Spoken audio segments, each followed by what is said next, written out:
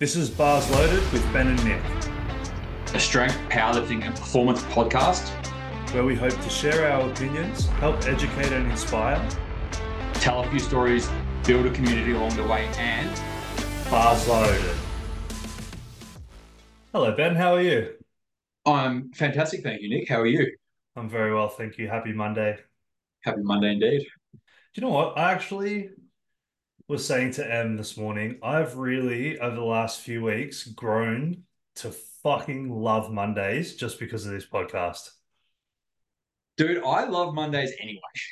Yeah, I do too. But I've Like, I just, think that, like, this is just cream on top.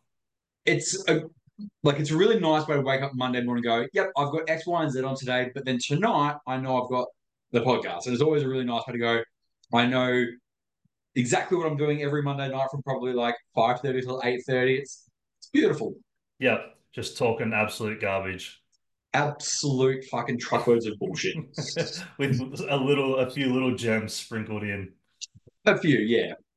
Do you do you plan your Mondays to like do you try and start the week off any certain way, or do you just kind of wake up and let it roll? Dude, I'm such a whore for a schedule. Hmm. Um, I've pretty much on a Sunday afternoon, like when I'm doing like my check-ins and stuff, like part of my check-in process is kind of like setting things up for my week as well and be like, you know, if I've got sessions with people, like if I've got, calls with people, whatever it might be, or whatever I've got on, like I go through like my journal or diary and like put in the things I've got on Hmm. and I just like fill it in each week. But Do I'm you like, know do you know that it's 2024 and we have a thing called a calendar on your phone that you can use? You don't have to I've got write it it on my down. calendar too, but there's something I like. I liken it to like when I'm at courses. If I take handwritten notes, I remember the content more Mhm. than if I just like Type it. record it or like write it in my notes on my phone. So Mhm. like I've got all of that in my phone, but I handwrite it all out. So if I'm out and about and I'm like, fuck, like what do I have on this afternoon appointment wise? I can always just pull up my phone and be like, yep, all right, cool. Like this is where I'm going to be. This is time I'm going to be there. This is where we're at. But I love a to-do list and I love a schedule.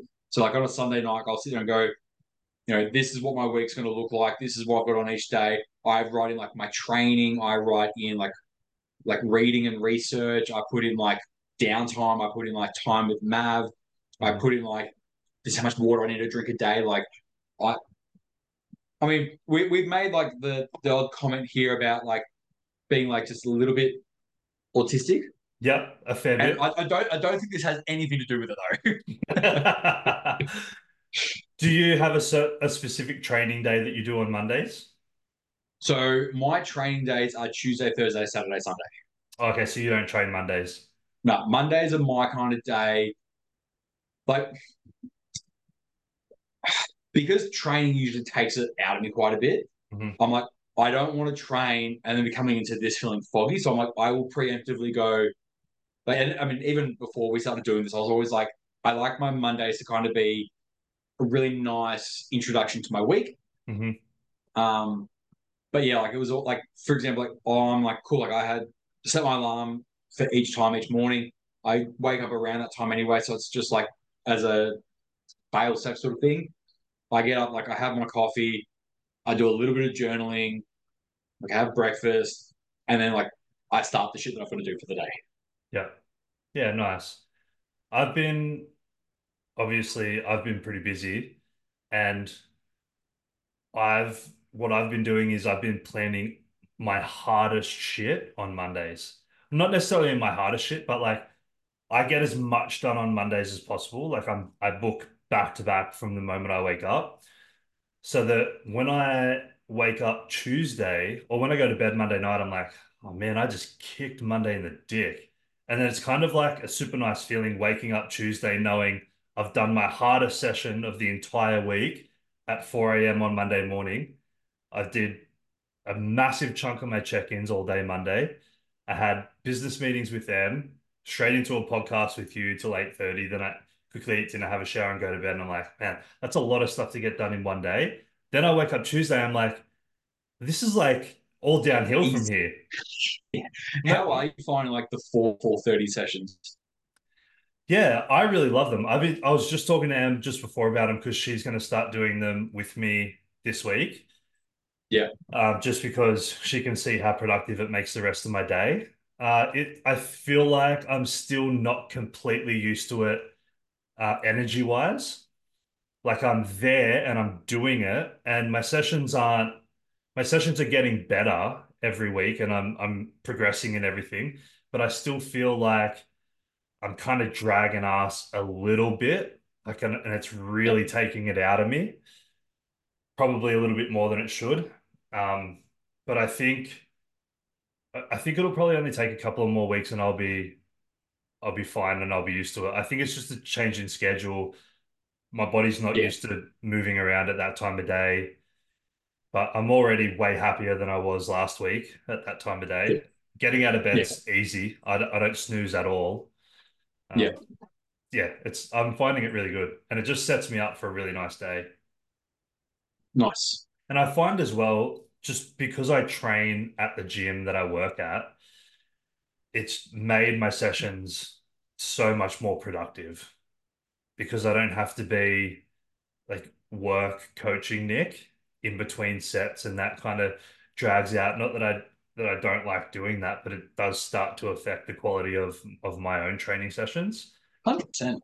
And I'm never going to be the person that just ignores people or tells them to go away. So if someone wants to have a chat about something, I'll do that because one, I want to help. Two, it's my workplace and that's what I feel like I should do. And three, I'm just not really that much of an asshole to tell someone to go away. But when there's sometimes, yeah. When there's no one there, that's not a problem. I literally could just Yeah, stick to my rest periods. The focus is me and getting that done, and then I can come home and the rest of the day is focused on other people. yeah, nice. Yeah, so I feel like it really sets me up well. How's your weekend? You had a big weekend. I did. I had the prescript level one intensive uh, all day Saturday and Sunday, Yeah, which is really, really good. Um, yeah, it was good. it was good. If you had to Yeah, pick, I'm going to put you on the spot because, oh man, it's just what you do. I'm so dirty that I couldn't go. So I'm just going to live vicariously through you. Yeah, If you had to pick the three biggest takeaways from the weekend, what do you think they were?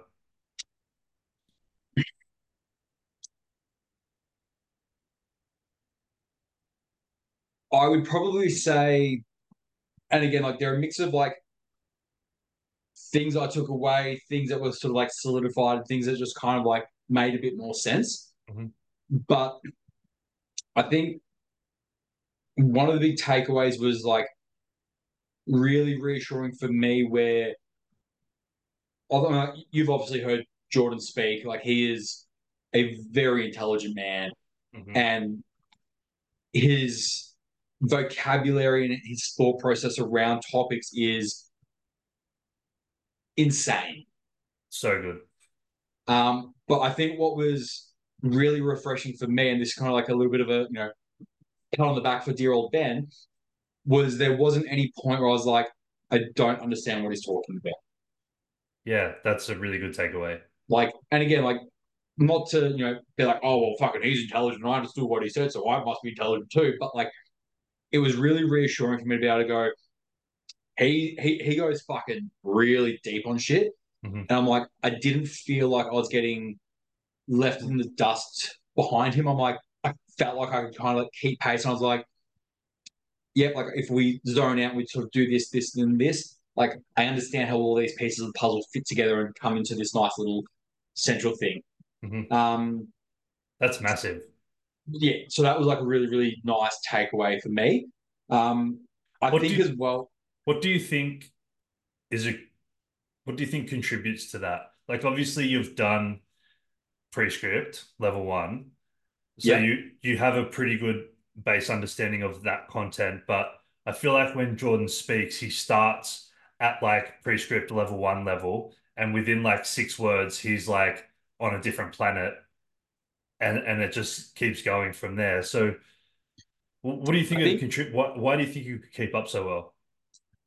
so it kind of actually comes back to something he posted about today. So he did like a little bit of a Q&A, and someone asked him like how he developed such a good vocabulary. Um, and I think like his answer is kind of like writing, reading, presenting, like all these things that like sort of like help build an understanding of vocabulary. Hmm. And because I like language as much as I do, Hmm. and I try and read as often as I can, and I try and learn from like podcasts and other sources like as frequently as I can. I feel like because the language isn't like if I didn't understand the language, even though I might understand the concept, it's like how it's being conveyed and explained, I wouldn't understand. But because I understand the language and then I also understand the subject matter, it's Hmm. like, oh, cool. Like I'm not being confused by like big words or complex language. Like, you know, um, Yeah. he was talking about like covalent bonds. And I'm like, I fucking dropped out of science in like year nine in school. So I'm like, I like that was the one part where I was like, oh, like I think I kind of vaguely remember, but then I was like, I've seen 22 Jump Street, and I know they talk about that in there. I vaguely remember them talking about like the diagrams, but this is also where I'm like, I can recall that. I can understand the thingy. I can understand how he's talking about this and how they kind of overlap and make a bit of sense. Yeah. So you could kind of Um, bridge the gap a little bit there. yeah, so I would say in terms of like what has made it a little bit easier for me to be able to keep up with that is like by no stretch of the imagination have I gone anywhere near as deep into that subject matter as Jordan has. But I think like reading a lot, Hmm. learning a lot, and presenting and talking about it. Because again, like when I present on a topic, like the same subject matter, but how I kind of get to my point chops and changes based on the people that I'm speaking to. Yep. Um, so I think like, and this is obviously like the interesting thing, like as a coach, is like you get a certain point in your career where you go, I've learned a lot about this, but there are all these things around this topic that I don't know enough about. I need to learn those. And then this becomes this, and then this becomes this. And then all of a sudden, the level of information that you have access to and the level of information that you can sort of recall and go, oh, well, I read this obscure thing in this book over here, and it kind of relates to what we're sort of talking about here. So I can kind of interlude the two together and say it in a way where it's like, I'm talking about something that we're talking about here, but I'm using a real life experience or something that I've read or something that I've seen or something that someone can relate to in order to convey it. Yep.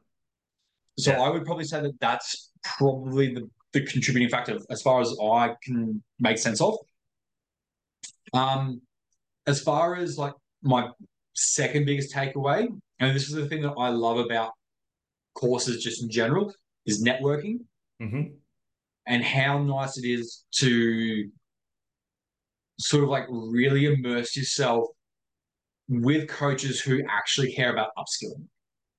Like I was thinking about this early today, and I'm like, I like this is my 13th year. Like obviously you've been in the industry for a while as well. There's so many coaches that I know where they're like, oh well, I've been coaching for 8 years, and it's like, yeah, you haven't done any upskilling though. You Mm. literally did your cert four, and that's it. Like, yeah, you've trained, and there's a lot of learning to be taken from that endeavor, but it's like you also haven't trained that hard. So, uh, like, what are you teaching your clients, and like, how are you investing in yourself to be able to deliver a better service?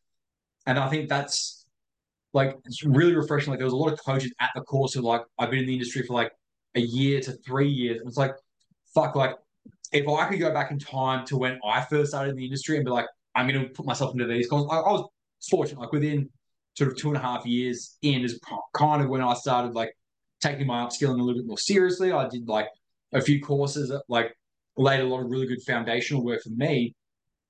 But like, I think for like anyone coming up in the industry now to have access to people like Jordan, it's fucking wild. Yeah, the stuff that's out there now is definitely a lot better than the stuff that was out there when I started and definitely even when you started. Like the gold standard, and don't get me wrong, like phenomenal, but also a lot of bullshit was Polka. Yeah, I did Polycon over in the States. Yeah, like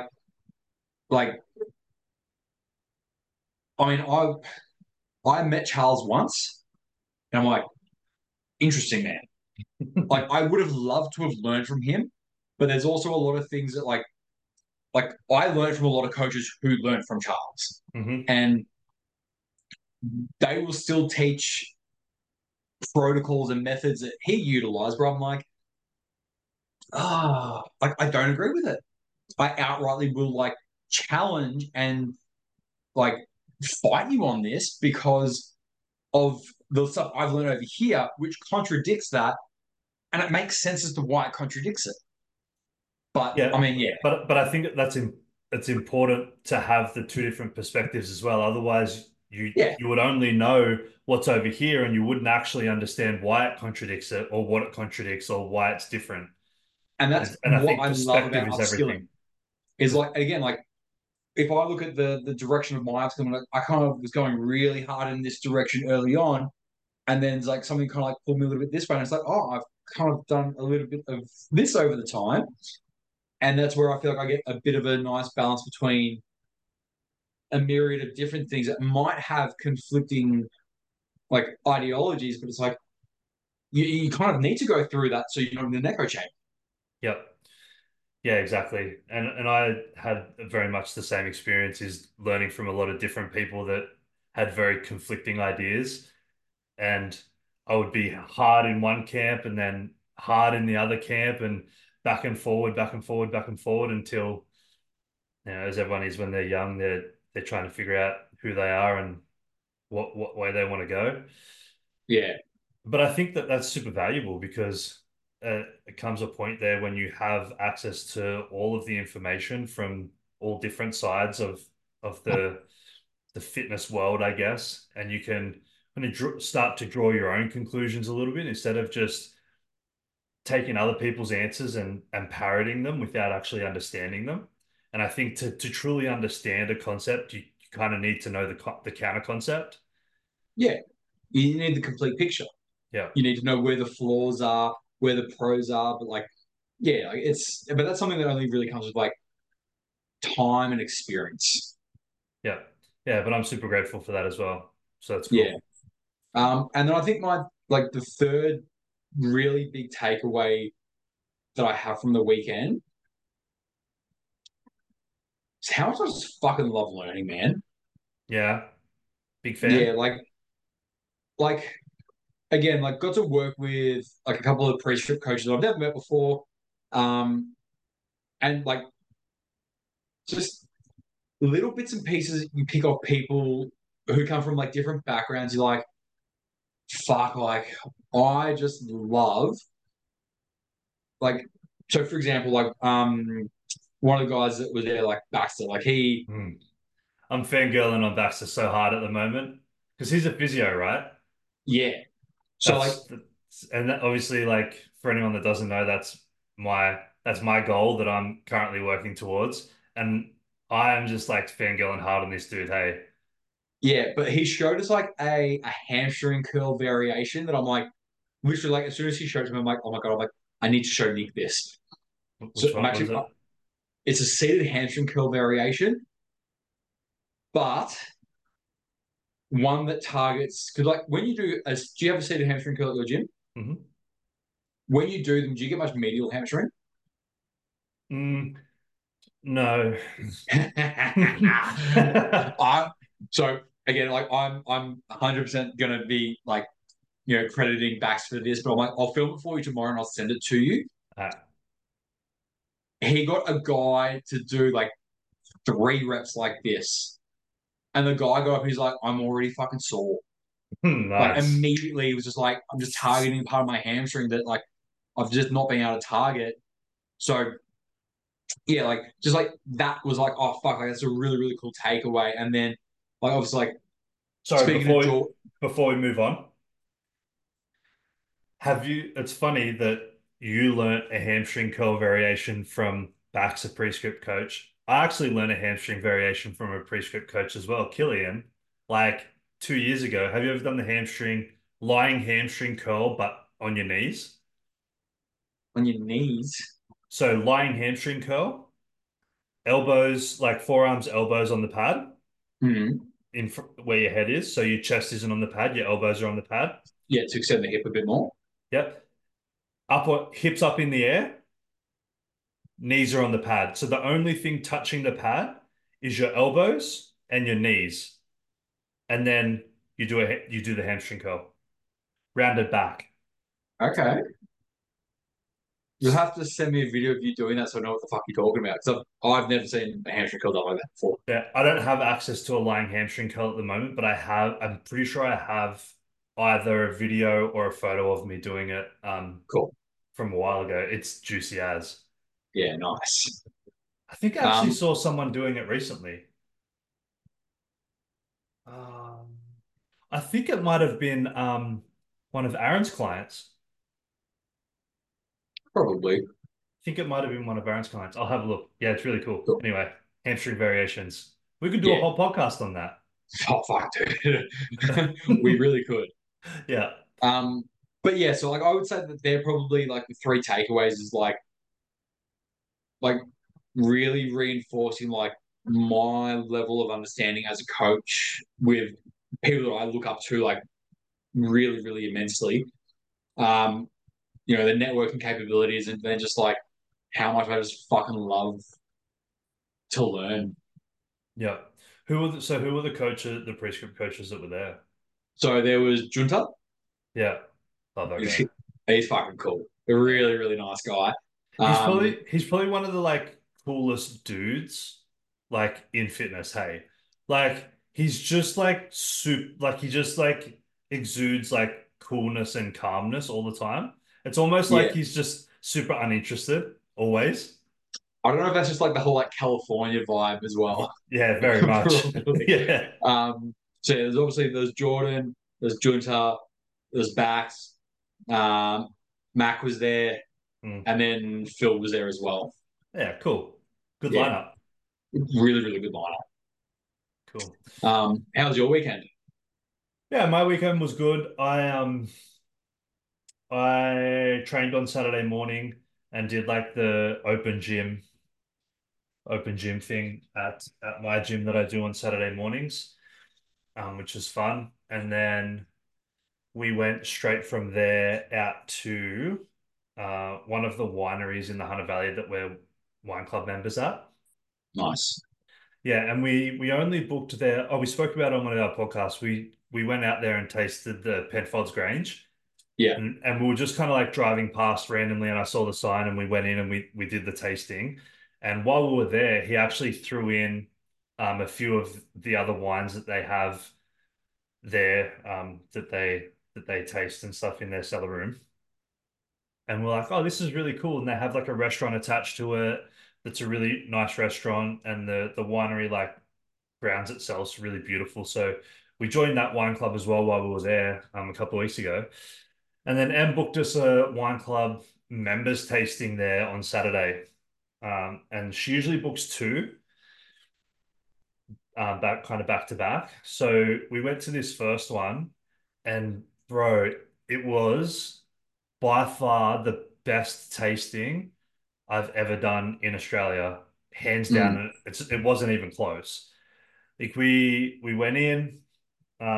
The guy that was doing our tasting greeted us straight away. He's actually a winemaker himself.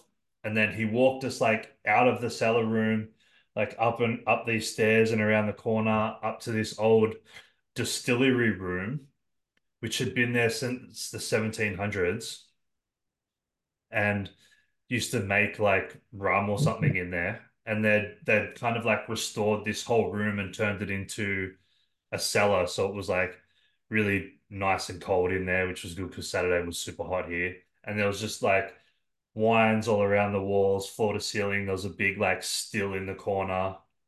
And then this massive big treated timber table in the middle, which was beautiful. And we just sat there and we were the only two people in the room. And then this guy just had a lineup, like an all-star lineup of wines for us to taste.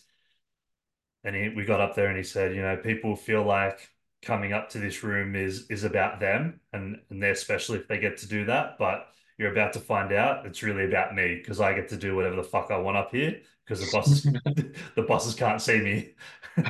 Nice. So he just pulled out like the best wines that they had. And we did like a side by side pairing. So each flight of the tasting was a side by side, so we could taste the contrast in the different styles. And dude, it was awesome. It was really cool. And he took the time every pour to like tell us the history of each bottle and then why it was going to taste different and like the contrasting flavors that we are going to get. We got a Penfolds in every flight, and then he contrasted it with like one of their wines, and man, it was awesome. And the pours that he gave us was so generous too. They were like quarter glasses per Yeah. pour, and there was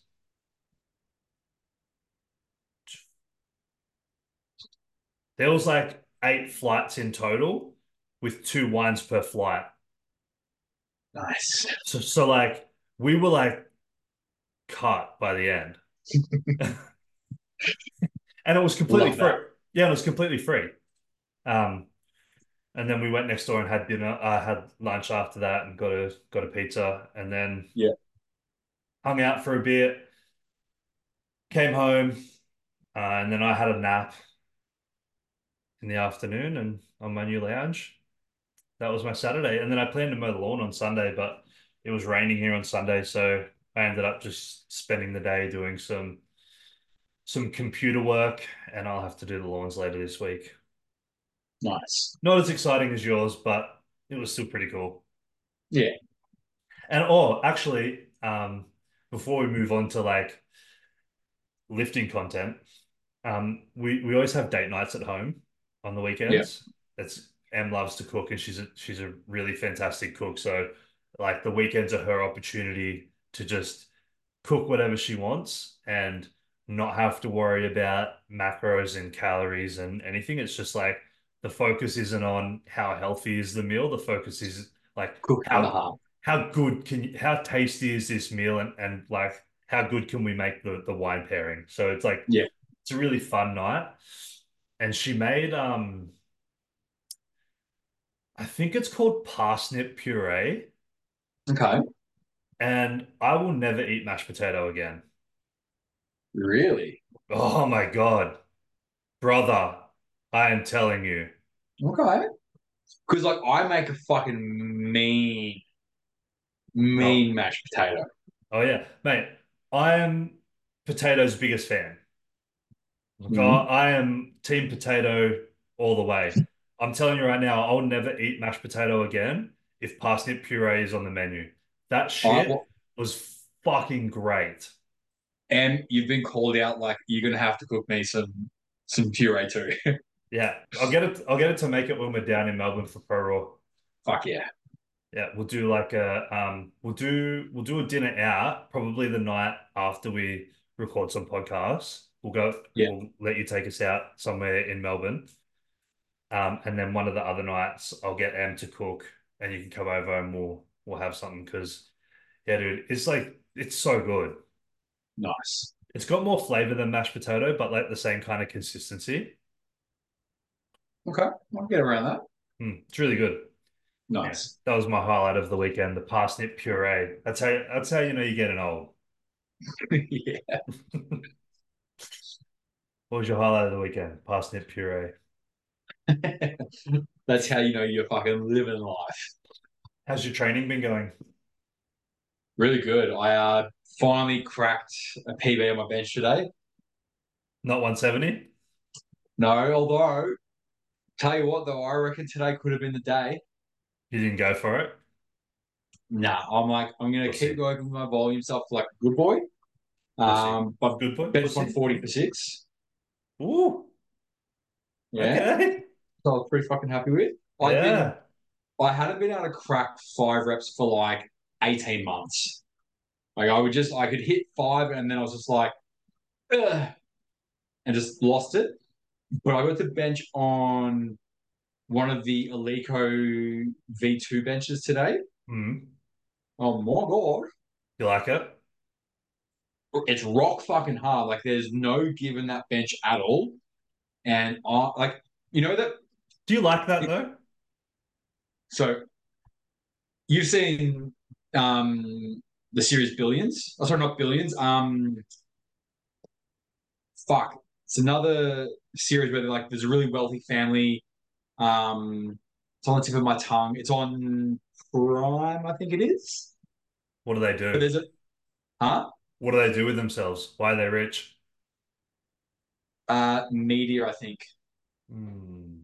Okay. Nah, I don't I'm know. it's on but there's a meme that goes around where like the main character in that is just like, I fucking love it. And he's just like old angry white dude. And I was on that bench and I was like, oh, this is just delightful. The only time I like a pad that's not that rock hard, because it wasn't like some benches that are hard and it's just the timber under the bench and the pad is just shit. Hmm. This was like whatever's making the pad up is just like really firm rubber and it was delightful. The only time that I like a pad that's a little bit softer than that is if I'm benching on a rogue fat pad because I'm like, literally, I'm like, I could lay down sideways on this motherfucker and still be on the bench. Yeah, but with that softer pad, I feel like you can dig in better. Yeah, but I feel like there's too much potential for movement. Whereas on the really firm pad, I'm like, if I'm locked in, I'm like, I can't go anywhere. Yeah, okay. Is the leather on it or the like upholstery on it grippy as well, or Yeah, it's oh it but also is? like not super. It's not grippy like Like a it. Valhalla?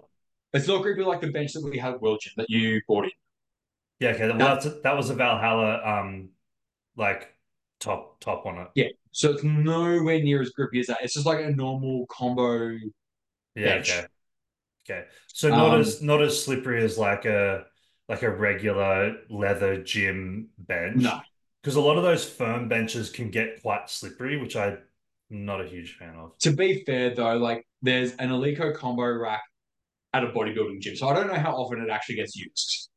Yeah. But I've also never used anything Alico, to be honest, so Dude, I'm not that it's privileged. beautiful.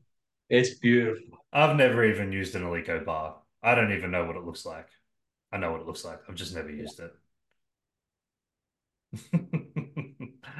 I've Dude, never had the privilege of touching anything Alico, not even a plate.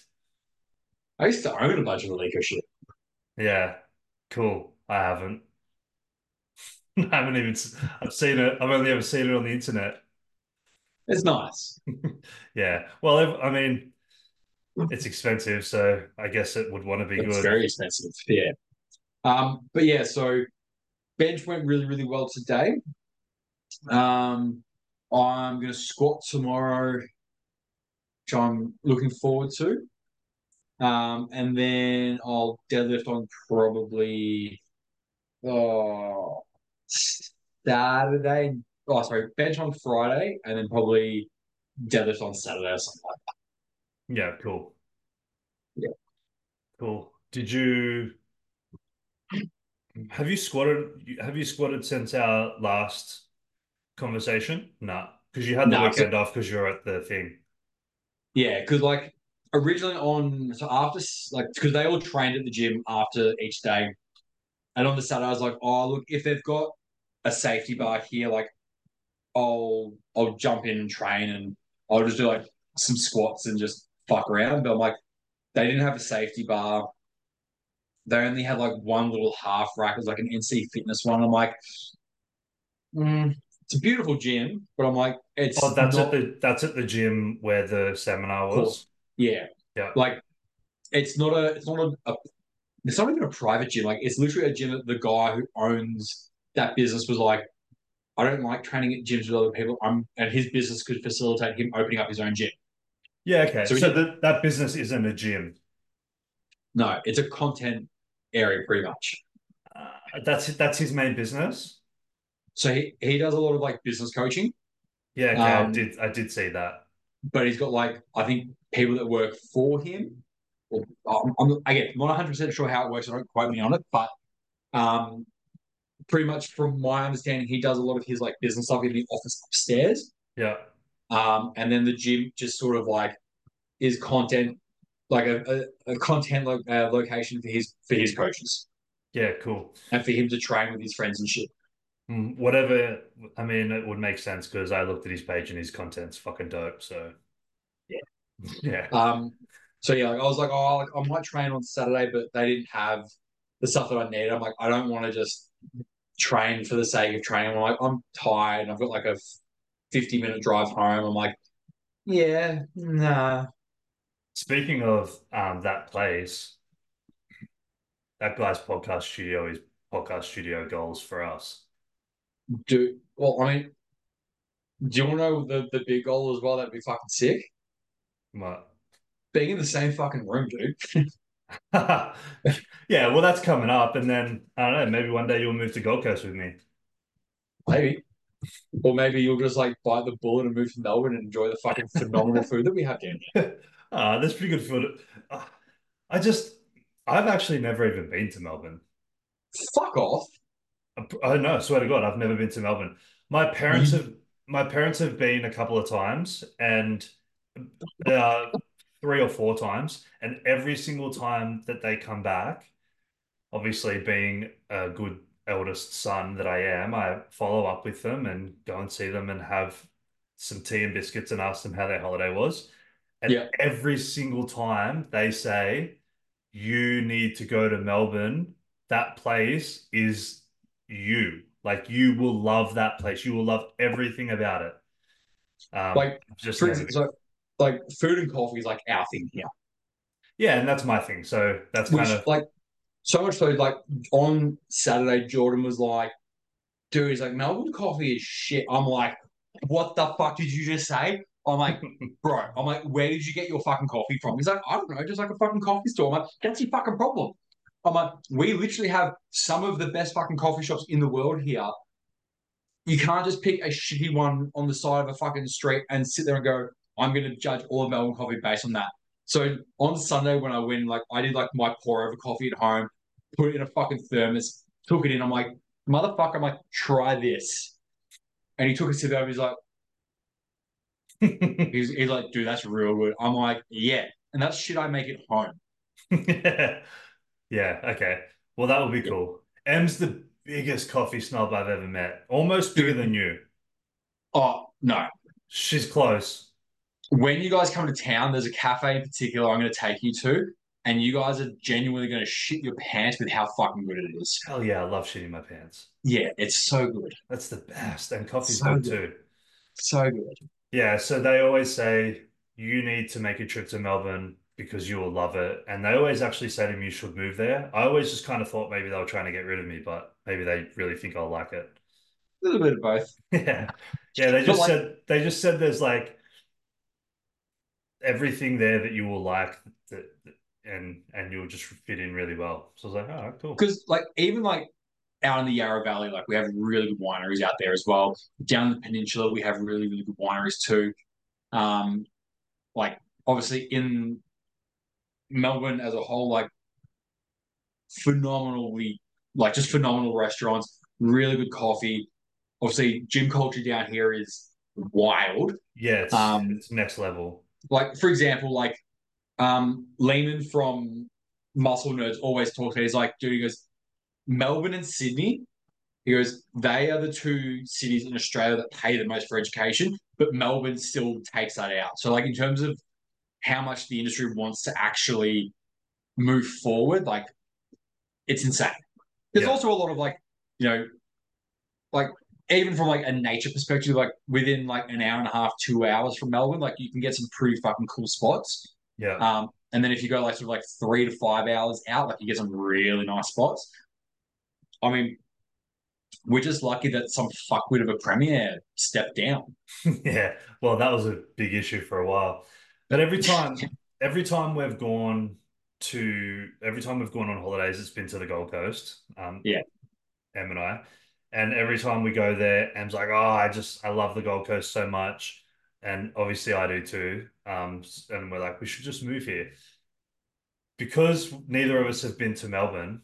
Here's the thing, though. I used to live in Seattle, Yeah.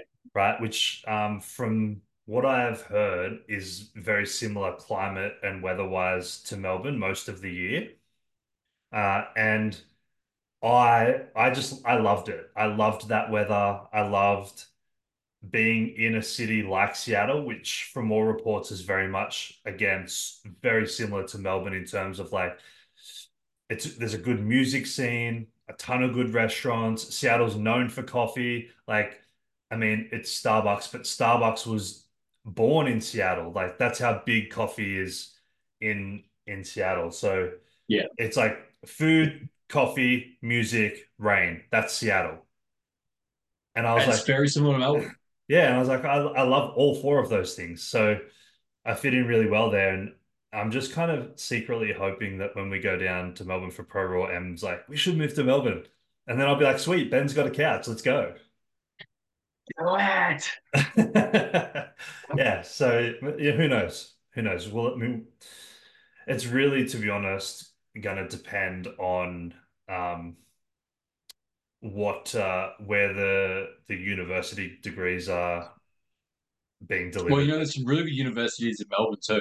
that we both need because we're both going to need to go and do um, the masters face to face. Yeah. So wherever that'll be available, I know there's a couple on the Gold Coast that do it, and I think there's one or two in Melbourne Brisbane. has better unis than the Gold Coast does, that's for sure. Oh, there you go. Could end up there. Who knows? Decision made. Decision made. Yeah. So man, I would love to move to Melbourne even from a training perspective. I feel like it would my personal training, I feel like would go to a whole nother level. It would, depending on the gym that you trained at. Well, Like, I would just train at Anytime Fitness. of course, of course. Yeah. But like the good thing is like you do have like just your standard gyms like an Anytime or a Snap or whatever it is. But then you've also got gyms like Pro Raw Gym, Into Performance, one gym that just have fucking insanely good equipment and Yeah, like stunning venues. I've been following one gym for a while. It's super aesthetic there too. Well, I got to go and like try like some of the like Arsenal stuff today. My God, It's good, hey. so heavy duty. It's so nice. Mm. Um, yeah, it was nice. I speaking of Arsenal equipment, I love Arsenal equipment. I'm a big Arsenal equipment fan. And I actually did see on Facebook over the weekend that a I saw no, I'm not gonna say who it was or like what gym it was, but a gym that I follow on Facebook got a new Arsenal belt squat, and it's the one where the platform moves. Have you seen those? It like Yeah, raises up so that you can like have a wedge or no wedge, like heel elevation. And the person was the employee of this gym was doing a little walkthrough of the new piece of equipment that they got and showed the heel elevation and was like, if you have really tight Achilles, you can elevate elevate the platform. I was like, okay. it's an interesting take. Yeah, but I mean, it's the fitness industry, so Yeah, I just thought that was quite funny. yeah, Didn't get to mention that to you because you were busy all weekend, but I had it stored. I had it saved, ready to flick over. excellent. Off air, you'll have to tell me like which gym and who it was. Yeah, for sure. My training went pretty good last week. Yep. Yeah, it was like my first kind of like a little transition week into the new. new block, and a few new things, and I liked them. I did those floating foot squats, Hmm. split squats. They were great. I still haven't loaded them. I did them again this morning. I'll probably hold off on loading them for this block and then start loading them They next do block. take a bit of time. Yeah. My good knee feels fine. Like I feel like I could load that now, but my bad knee just feels like I probably shouldn't. Yeah, But I think it's a sensible idea to not load it. yeah, this week felt way better than last week already though. And then I did front squats again today and they felt so much better than last week. We love that. Yeah, 10 kilos heavier and they like I just felt like I had way more control. Still not as much as what I want, but like way more, like 60% more control than last week. Nice. Yeah, and I really enjoyed that. That was a big win for me today. Um, did my first raw bench in ages on Saturday morning as well. How'd you go? Um, I went good. It probably not as well as I could have because my hips were a little bit sore Okay. from deadlifting. Yep. Um, I don't know, my hips were just a little bit unhappy by the end of the week. And I think again, that's probably just like comes down to training early in the morning, um, maybe not concentrating as much as what I should with every single rep because I'm still a bit like half asleep. And I probably just moved, a little bit unintentionally. And like I didn't feel anything at all, but they were just all around the hips were kind of a bit unhappy. So I couldn't probably get into as much like a proper position as I wanted. Like I really like driving a whole bunch of hip extension in my bench lately. Like I'm feeling like it's making a lot of difference in my position. Yep. And I wasn't able to access as much as that as what I would like.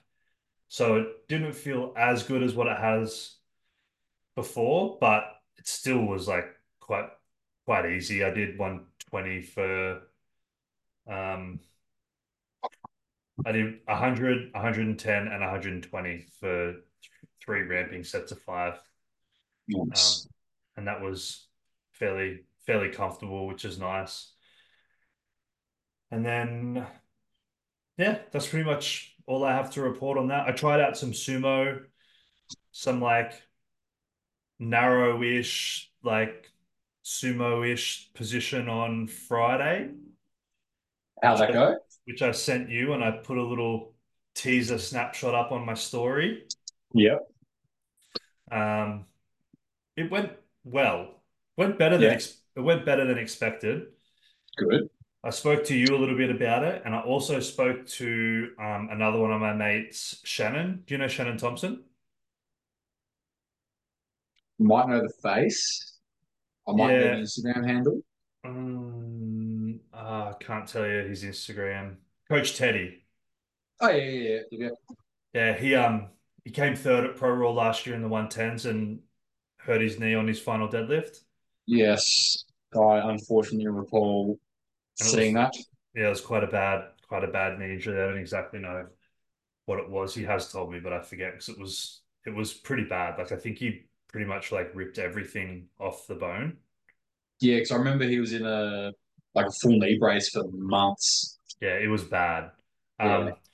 But he did some stories that same day just on him on his sumo position and some things that he'd kind of worked out that allowed him to get in that position without any knee pain at all Mhm. or any discomfort through the knee, which is one of the things that has stopped me trying that position up until now is because of just like obviously the extra force and rotational force through the knee is not really something that I wanted to expose my knee to.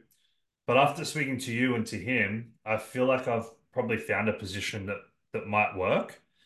Yeah. It's going to take a little bit of tweaking, but it felt really comfortable. I think one way to really find out if it's going to work or not. Yeah, and I mean, I was able to go in with no warm up and do 3 plates for like 3 super comfortable singles that Yeah. didn't even like just didn't even register on like it was just easy Yeah. with no warm up or anything. So, I mean, yeah, I'm gonna fuck around with that for a little bit because I feel like that's could be really cool if I could make that work. Very good. Anything anything to reduce the like 17,000 kilometers of bar travel. Fair. I think that's pretty close to the exact amount of bar travel on all of my squats and deadlifts. Yeah, I would probably say so as well. It's close. Yeah, so There is a long way for you to go. yeah, it's kind of annoying, really. I feel like Yeah, I feel like I get to the knee and I'm like, man, this is like I've had enough. I've done like a whole deadlift already, and now I've got to do another one. It's like Ben would already be locked out by now. This jerk. It's ridiculous. Anyway, it is what it is. So hopefully that works. I'm still undecided as to whether or not I try and do hook grip at the same time. I'm undecided. Don't do it. I'm leaning towards no, but it also looks really pretty. So no, it just hurts. And there's a reason why I'm leaning towards no, and it's not that it hurts. I'm What's the just reason?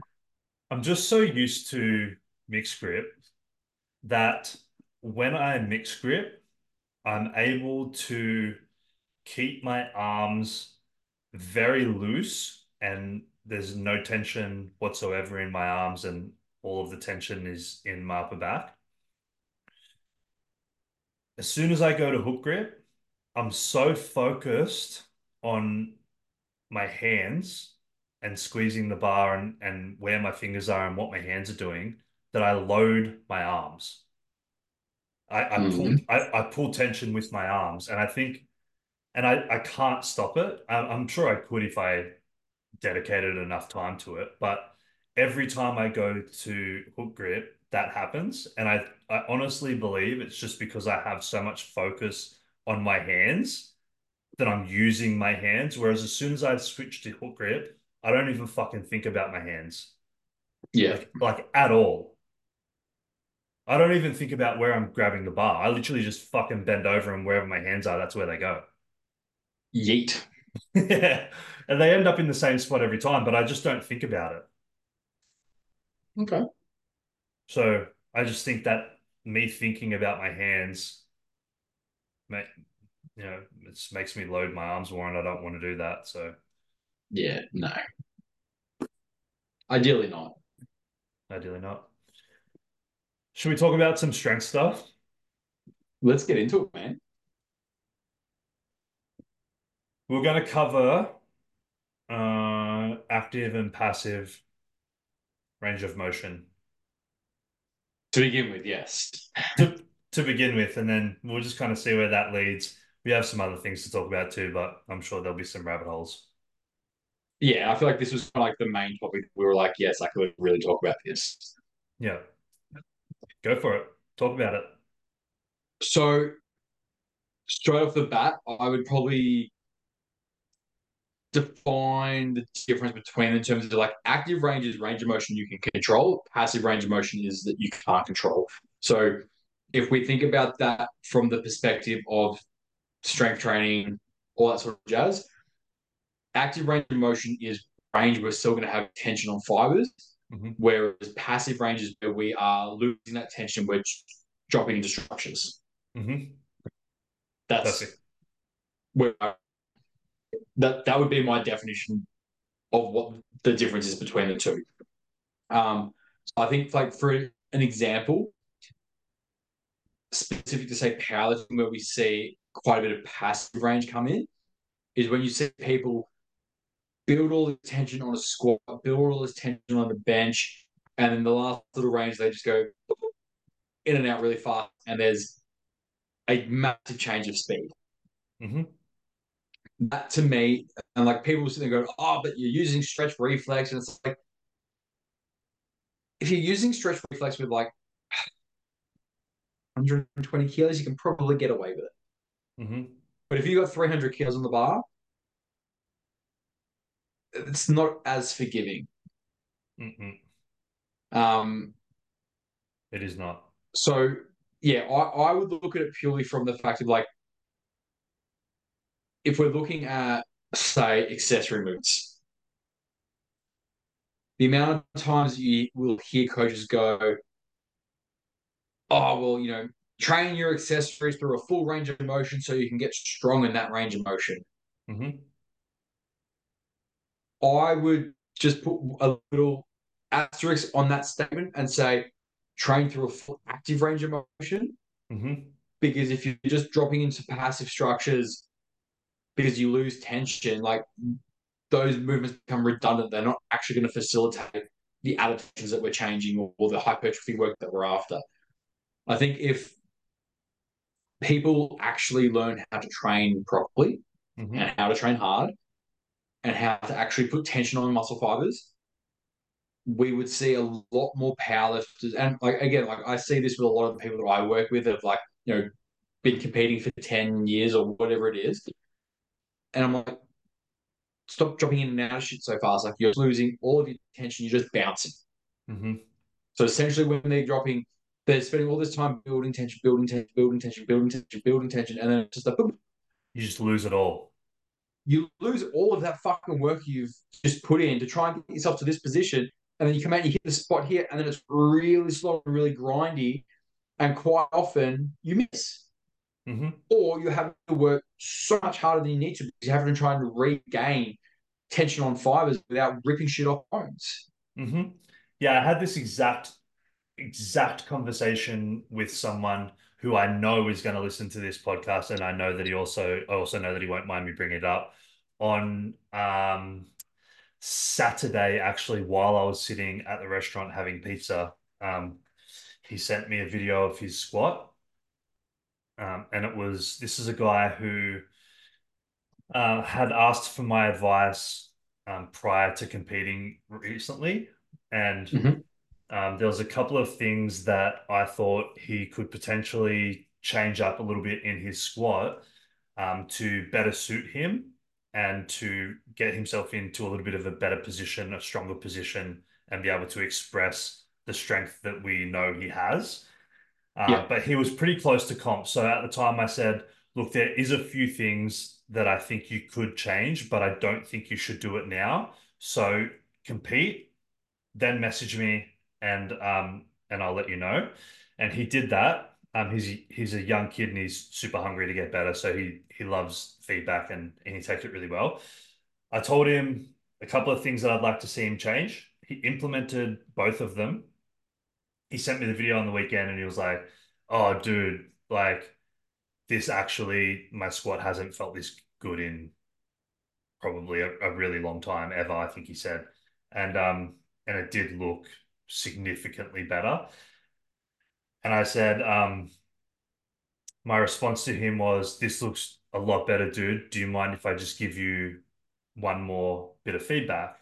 And he was like, Yeah. "Nah, dude, of course you don't have to ask, just hit me with it." And I said, "I would just like to see you control your hips through the entire range." Because he was doing exactly that. He was lowering, lowering, lowering, lowering, and then like dip, and then just try and catch that bounce. And Yeah. it's I don't think it's the right thing to do. I think if you think about a squat like coiling a spring, you want to build as much tension as you can through that active range. And if you don't have access to the range, go and fucking get it. Go and get Yeah. it. Yeah. Like there's things that you can do that will fix that. 100%. But it takes time. And we know that, like, a lot of people don't actually want to put the time and effort in required to have the outcomes. They just want the outcome.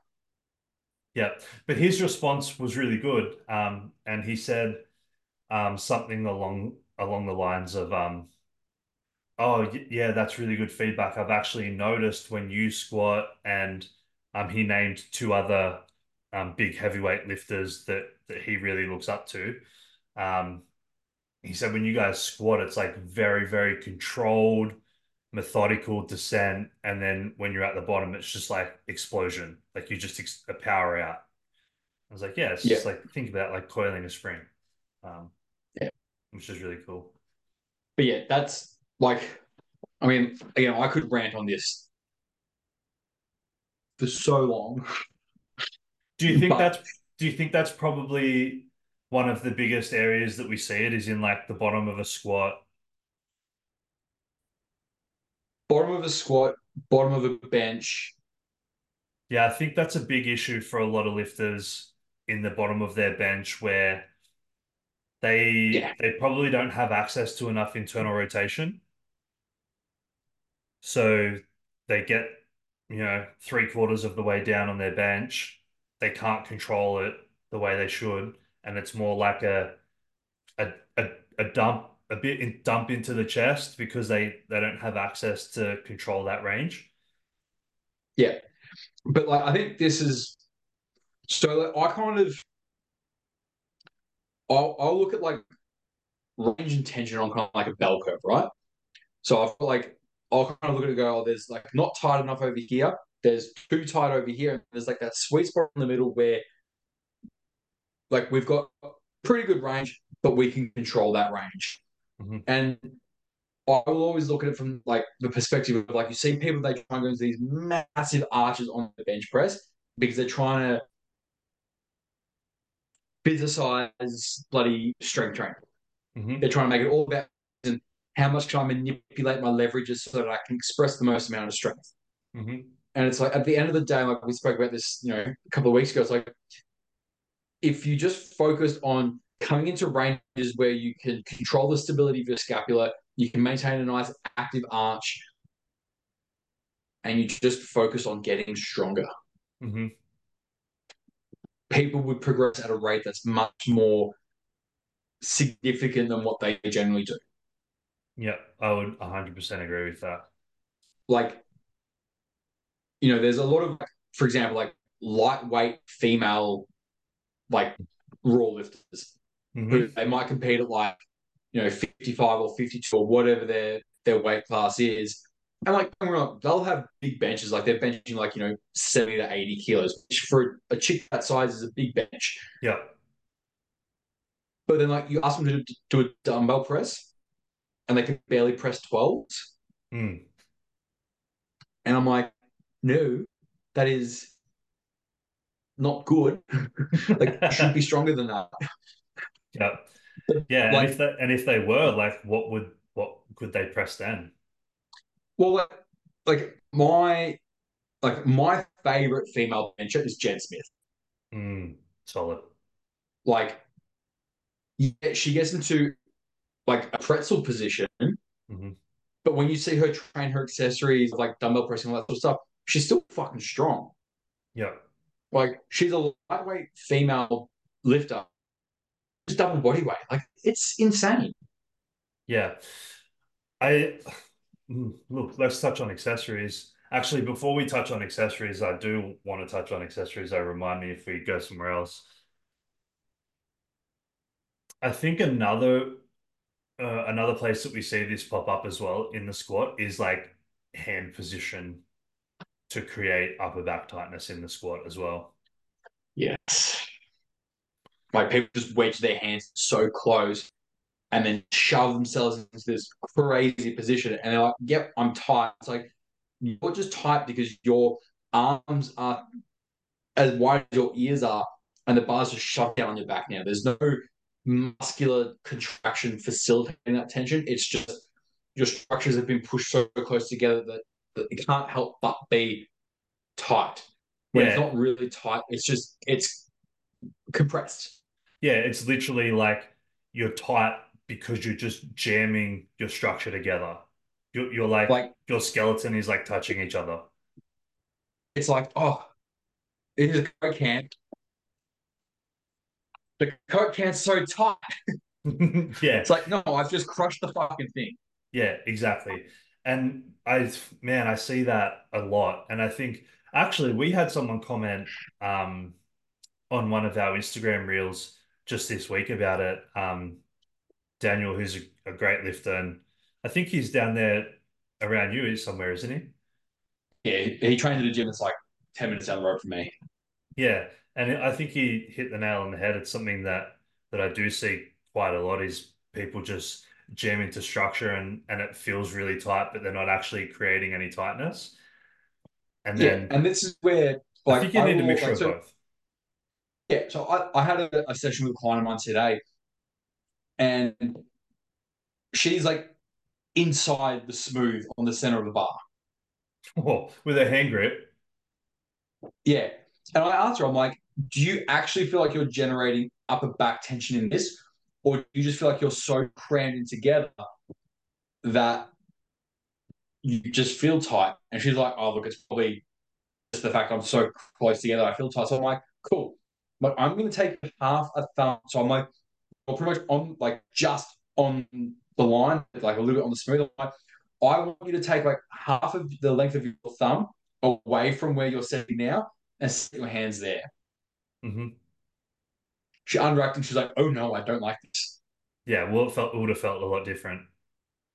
Yeah, but I said to her, "I'm like, and again, like this isn't necessarily like a stab at her because I see this with a lot of people, but it's like if you don't actually know how to create tension in your system and you're just shoving shit together and going, oh, well, this is now without actually knowing how to make like that tight, Hmm. you're missing the point." Yeah, that's one of the biggest things that I've worked on with Am and her squat. And I know you've seen a little bit of the evolution of that since when you were up here at World Gym and we were training even until now. But even before that, it was a bit of a journey to get it from where it was when I first took over M's coaching to when you first saw a squat. And then now I think you'd probably seen a big difference. And one of those things is ever since Em started in fitness, she's loved squatting and deadlifting. They were like two staples in her training for almost the entirety of her training life. Mm-hmm. And she was always taught by the people that she learned off through courses and things like that to get your hands as close as what you physically can, as what your shoulder mobility will allow, even.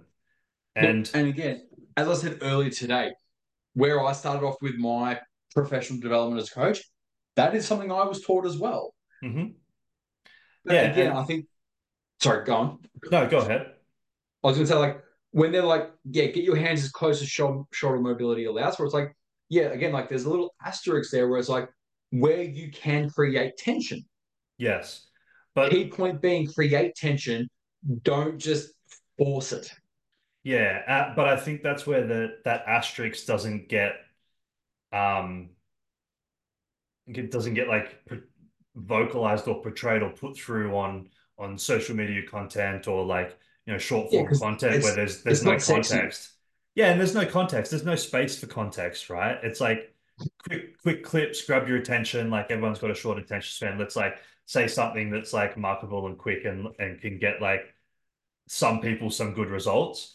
But for her, it just didn't work, dude. Like she couldn't get tight. It threw her into like a bunch of extension, like straight away. And the other person that she was learning to squat from was telling her to push her hips back more so that she used more glutes.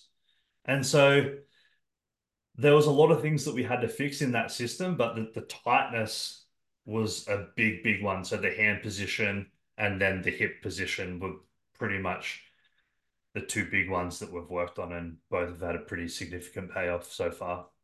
Nice. Now we're just working on the ribs in relation to the hips. That's going to be the next big one. Does she do much like front squatting as accessory work? Yeah, as of recently, yes. Yeah, as of I always recently. feel like, With M, so here's the thing, right? literally love that girl more than anything on this planet. I would But hope so. but because I'm her husband and also her coach, it takes me a good like 2 months, I would say, to like implement anything. Because I say it, she says no, Yep. and I leave it. I've learned to just leave it, and then I say it again, and she'll say no and get mad at me, and then I leave it, and then I say it again, and she's like, "Well, tell me why." So then I tell her why, and then she just like doesn't do it anyway, and then she'll be like, "Okay, I've been thinking about it, and I want you to put that thing in my program." So then I put it in her program and then she substitutes it out on her own. And so Oh, this is the whole process for everything. So then so then I have to follow up and say, "Hey, remember you asked me to put front squats in your program, but then I actually was like, while I was in my session with this other client, looked over and saw that instead of doing front squats, you were doing safety bar squats. Was there a reason for that?" Or and she would just be like, "Yeah, I just felt like doing safety bar squats." So then eventually she will try it on her own, and then yeah. she'll be like, "Oh, front squats are really good. It feels really good on my brace." And I'm like, I wonder why. "Yeah, that's pretty funny. Whoever thought of that idea?" But that's See, like it's literally like that for everything. So it's a slower process in coaching her, but it's also very enjoyable. yeah. So I've always said like, I mean, I've been saying this for years, like I'll never coach a partner ever, and I always end Do. up doing that. Um, but it's always the challenge when you train your partner where you're like, because you will literally go like, there's partner me and then there's coach me, and they're gonna do this every once in a while, and they're just gonna butt heads because it's like coach me is like, well, just shut the fuck up and do what I tell you to do because it's gonna get the result that you keep complaining you're not getting. But then partner me is like, oh, I need to be so much more gentle with this, where I just want to be like, stop. Yeah, I've learned we butted heads a few times when I first took over. But now I've learned that it's a 6 to 8 week process, Yeah. and I'm okay with that. Like she's in no rush, I'm in no rush. I know that we'll get there in the end. Like a perfect example is the front squats. Another one is conditioning. She's been watching me do the conditioning. She's been hearing us talk about conditioning. I've been talking to Tommy from Strength Drive about conditioning. It's something that I'm pretty passionate about, and I think everyone should do. I've been talking about Will Crozier about conditioning. Everyone seems to be on the conditioning train, which I'm 100% here for. And she's surrounded by it, so she's like, "Hey, that looks pretty fun," and I want to get a little bit leaner and I don't really love dieting that much because I love food so much. Maybe you could just program me one conditioning day a week. And I'm like, "Yeah, I can do that." And then she's like, Yeah. "But I'm listening. remember, But I'm not coordinated. I don't like moving. I don't like sweating. I don't like all of these things." And I'm like, "Okay." So anyway, I ended up programming a conditioning day, and this is week 4, and I think she might do it this week. I think she hasn't done it yet, but she's had all intentions to, but I think she secretly doesn't want to. probably not. But I think she might do it this week. So fingers crossed. And we're calling you out now. Yeah, join the conditioning train. It's fun. I got to see It's you do. up. I got to do see you do some conditioning soon too. I'm gonna get you on it. It's good for your knee. Maybe. I was actually thinking about like, and I know this is like such a like retired powerlifter thing to say, but the only reason I say is because this is like where my background is. Where I want to get back into like sprinting. Yeah, sprint. I thought you were gonna say jujitsu. I feel like jujitsu is where powerlifters go to die. I was doing jits before I was doing powerlifting, so I could go back there if I wanted, Don't do but it, man. I got injured all the time doing it. I'm like, Yeah, it's fun to know how to choke people out, yeah. but it's also fun to not have like fucked toes and knees and hips and shit all the time. Yeah. Um, but yeah, like I grew up like doing a lot of track and field stuff. Um, and I like it's just nice when I'm like, I know if I do that, I'm gonna have to drop some weight. Yeah, probably a little bit. But But I don't know if I want to. I like where I'm at now, like I feel good. Like I what do feel you weigh now? like 97, 96, not somewhere around there. Uh, you probably wouldn't have to drop that much weight. It depends how I serious you want to get with sprinting. but I would probably want to get back down to like 90. Well, you'd be shredded at 90 though. Oh, I know. You would be shredded at 90. I think it'd be pretty cool if you could get to 90, keep a decent amount of the strength that you have right now, but also run. Have That's I a shown you the photos and stuff from when I did my cut back in 2020? no, but I want you to. So in 2020 was the first time I've done like I did like a proper cut. I was like, I'm gonna give myself 12 weeks. I dropped like 9.6 kilos in 12 weeks. So I Nice. went from like 97-ish down to like 88. Hmm. Like I was like, well, we're in lockdown in Melbourne. I was like, I literally have nothing else to do but train and like treat myself like an actual full-time athlete for once. Hmm. Um, so like there was all like I would go and like I'd take Matt for like 2 walks a day. Like it was like minimum 15,000 steps a day. I had like my sessions where it was like I ran a lot more volume, but it was a lot more low intensity for the sake of like recovery. I tracked every bit of food, everything I drank, like everything was accounted for. Yep. And the process in which I did it, I'm like, it just worked beautifully. Um,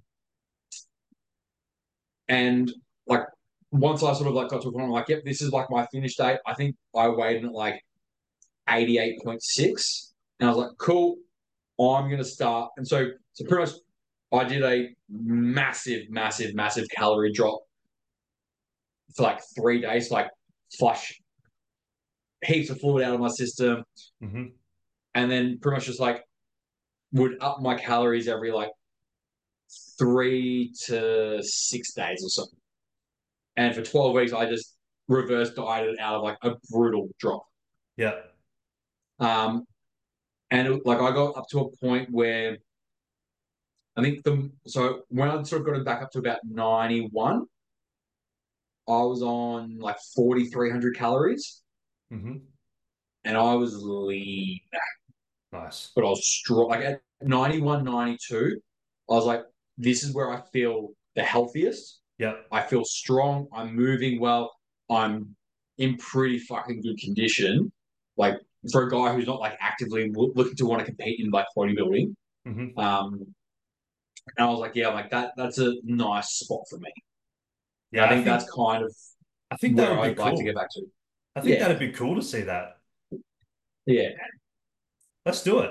I was talking to Crozier just last week about running because he responded to my skipping story, which I was actually very proud of that I was able to do 5 rounds of 2 minute unbroken skips where I yep, literally did not fuck it up one single time. nice. Yeah, I was like, skipping world championship, here I come. Literally, I was like driving home just thinking like, you are the fucking man. You could skip like no one's business. He was such a highlight. And I put it on my story and then I'd kind of forgotten about it. Like the day went on and Yeah, the hype around the skip world championships died down and then later that evening Will was like he responded something like, jumpy boy, like this is love to see this is great or something. And I was like, oh fuck yeah, that was great.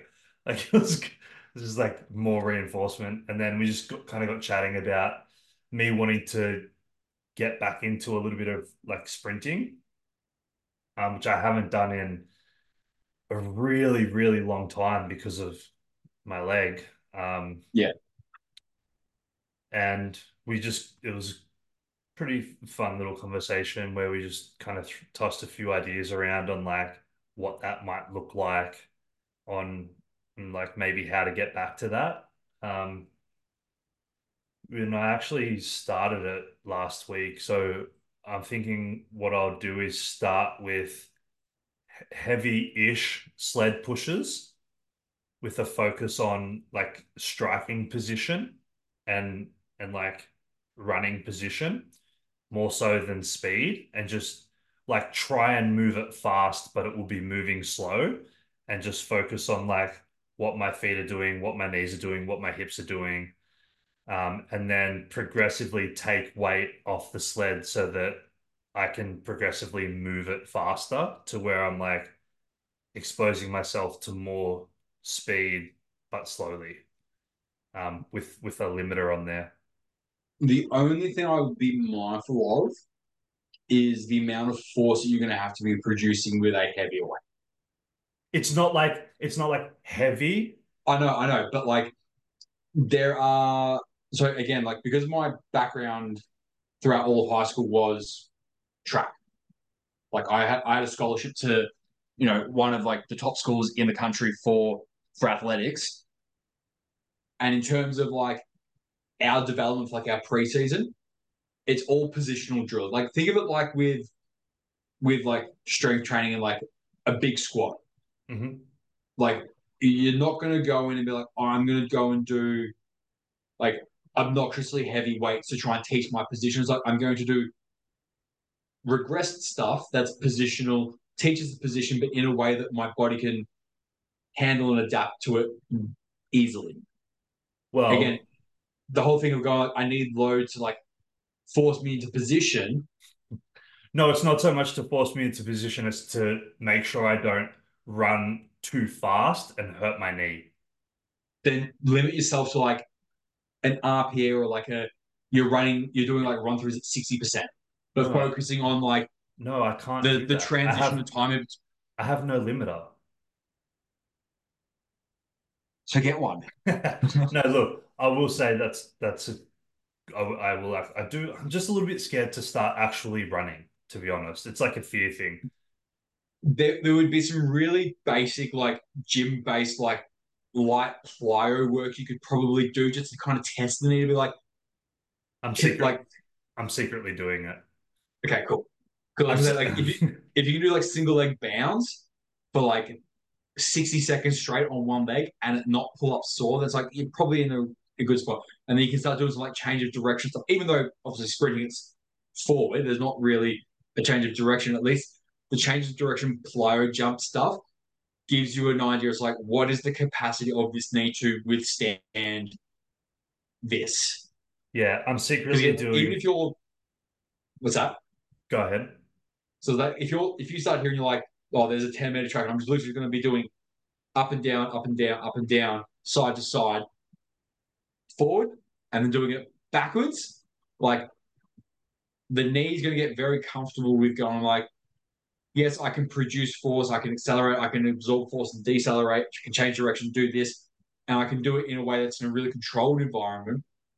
And then you can might start doing like single leg bounding, and then there's a bunch of other shit you can do that's going to help it. But like obviously, when you're doing plyometrics and like if you're thinking sprinting, like the amount of force that's going to be going through your skeleton each time that foot strikes the ground, you don't want 50% of the time for you to be going, oh shit, oh shit, oh Mm. shit, oh Hmm. shit. You want me to go, fuck yeah, fuck yeah, fuck yeah, fuck yeah, fuck yeah. Yeah. Secretly, a lot of the things that I've been doing in the gym recently have had a dual purpose, and one of them is to get me into a position where I could maybe start running again. So like Yep. a lot of the ankle and hip mobility and stability stuff has been with running in mind. A lot of the isometric stuff has been done with running in mind. And it just so happened that it actually really helped my lifting as well, which was a Funny not that. which was a nice like side benefit. But the main reasons that I was doing them to start with was because I wanted to get better in those positions so that I could start running again. Nice. Yeah. Have you watched?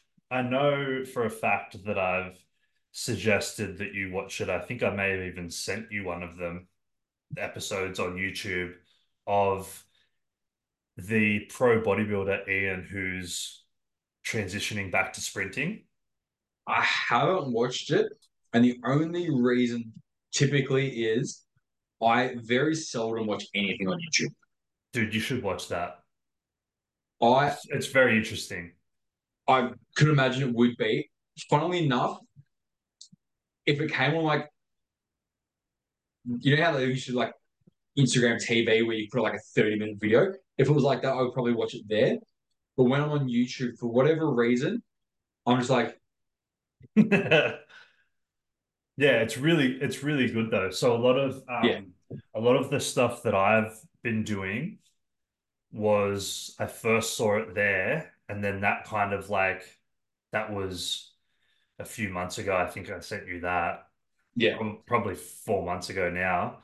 Um, that kind of started my little autistic spiral into that world, and nice. and this is where we've ended up now, where I'm like, okay, I feel pretty comfortable implementing some of these things now that I've gone and spent my entire existence for the last 4 months learning about them.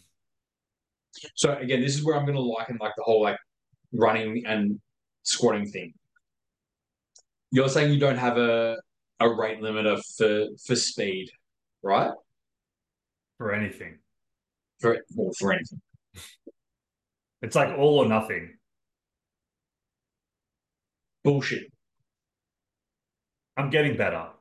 I was going to say in the last few months, you have gotten so much better at being like, I'm going to be smarter about this, Yeah, I'm and I'm getting going to better. do stuff that's going to set me up for adaptation and success. Yeah, I'm getting better. I'm getting better at applying it to myself. That's the thing. Like I know it, I understand it, I implement it with clients every single day. Yeah, It was always just a little bit of a different story with myself. yeah, I get that. But this is also where I'm going to say, like, if you do decide, like, hey, I'm going to go down to like an overall or a track or something like that, and I'm just going to do like some light run throughs, send me the videos. Because if you're running at like 80%, I'm going to be like, wait, fuck with. I'm like, was that a fucking 60% run through? I don't fucking think so. I don't think so. Yeah, let's do it. I'm keen to do that. We should do it together. That'll be fun. Good. I think it would. I'm actually interested to see because I have some pretty hefty powerlifting goals this year, which I've shared with you, and Yes. I won't be sharing with anyone else until you'll know what it is when it happens. Um, but I truly think that doing this will help that, not hinder it. I will be very curious to see how it Doing navigates. doing it now. I'm saying doing it now. Yeah. Obviously, like when I move into a prep, I'm not going to be like going down to the oval and sprinting 3 days a week. New. But I think doing that now is um I think it will be beneficial for me. I really do. Yeah. So I'm going to do it. One of the other things that I really wanted to do this year that I mentioned to Em, and she said, "You are an absolute lunatic, and I almost hate you for even suggesting it," is I said, I have two goals this year. One of them is the powerlifting numbers that I told you, and Yep. this and the second one is to do the Goggins challenge. What's the Goggins challenge? You don't know what the Goggins challenge is? Do you know who Goggins is? Of course, I fucking know who Goggins is. So the But Goggins. So if you know who Goggins is, this challenge won't surprise you, but it is outrageous, and okay. because of that, I think it's cool as fuck. So the Goggins challenge is 4 miles, Yep. which is like six point Six something K. kilometers. Yep. Yeah. Every 4 hours for 72 hours.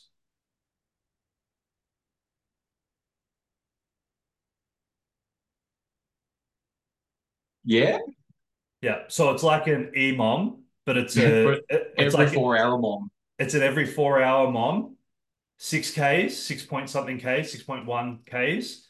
Yeah. for 72 hours. So you're like setting an alarm, waking up in the middle of the night, running 6Ks, coming back, sleeping another couple of hours, getting up, running again for 72. I would be such a cranky cunt if I did I know, but that. that's pretty tough, hey?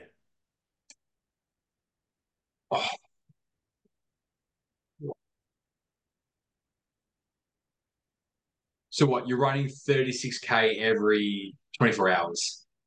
Hmm. It's tough. So it's 100K pretty much in 3 days. Hmm. I reckon you could make that a whole lot more fucked up as well. Oh, you could, for sure. Like I reckon if you did it so that it worked out that like you ran like 100K over the 3 days and you did like 1,000 pull-ups as well. Oh, Yeah. yeah, It's like, it could get nasty as hell, but I oh, just it think could get out like of hand so fast. I just But if you're gonna do it the real Goggin style, you need to get like a blow-up paddle boat and hold that for the whole time. Be like, who's gonna carry the boats? I started putting that on my Instagram. Nice. Have you seen it in the mornings? Yeah, I it's like might burn the boats. either say like either do the burn the boats or who's going to carry.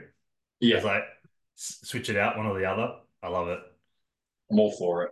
Yeah, I'm like a huge fan of the burn the boats mentality and saying. And I want to say it more, but I kind of feel like Jordan has just like Claimed it. he's claimed it to the point where I'm not sure that anyone else can really say it that much, but I Dude, really want he to. has it tattooed on his knuckles. Yeah, I know. I know. Like that saying is his. Do you reckon he would mind if I say it? It's pretty cool. No. Like You're, he took it from someone else. everyone takes shit from someone else. Like, if you were just like, fuck yeah, we're here to burn the boats, Yeah. he's not going to sit there and be like, oh, well, that's What? my fucking saying. Like, what are you doing? He'll just be like, Yeah, we my are. fucking brother. Yeah, I'm doing it with you. Let's light it up. Yeah. I You just bring the gasoline, I got the matches, bitch. I just love that mentality so much. And when I first heard him say it, I was like, what does that mean? And I looked it up and I was like, oh, that's cool. So for Yeah. anyone that doesn't know what burn the boats means, essentially it means when you like you sail you sail into a war or whatever, and then you turn around and you burn your boat so you have no way of retreating. The only way is forward.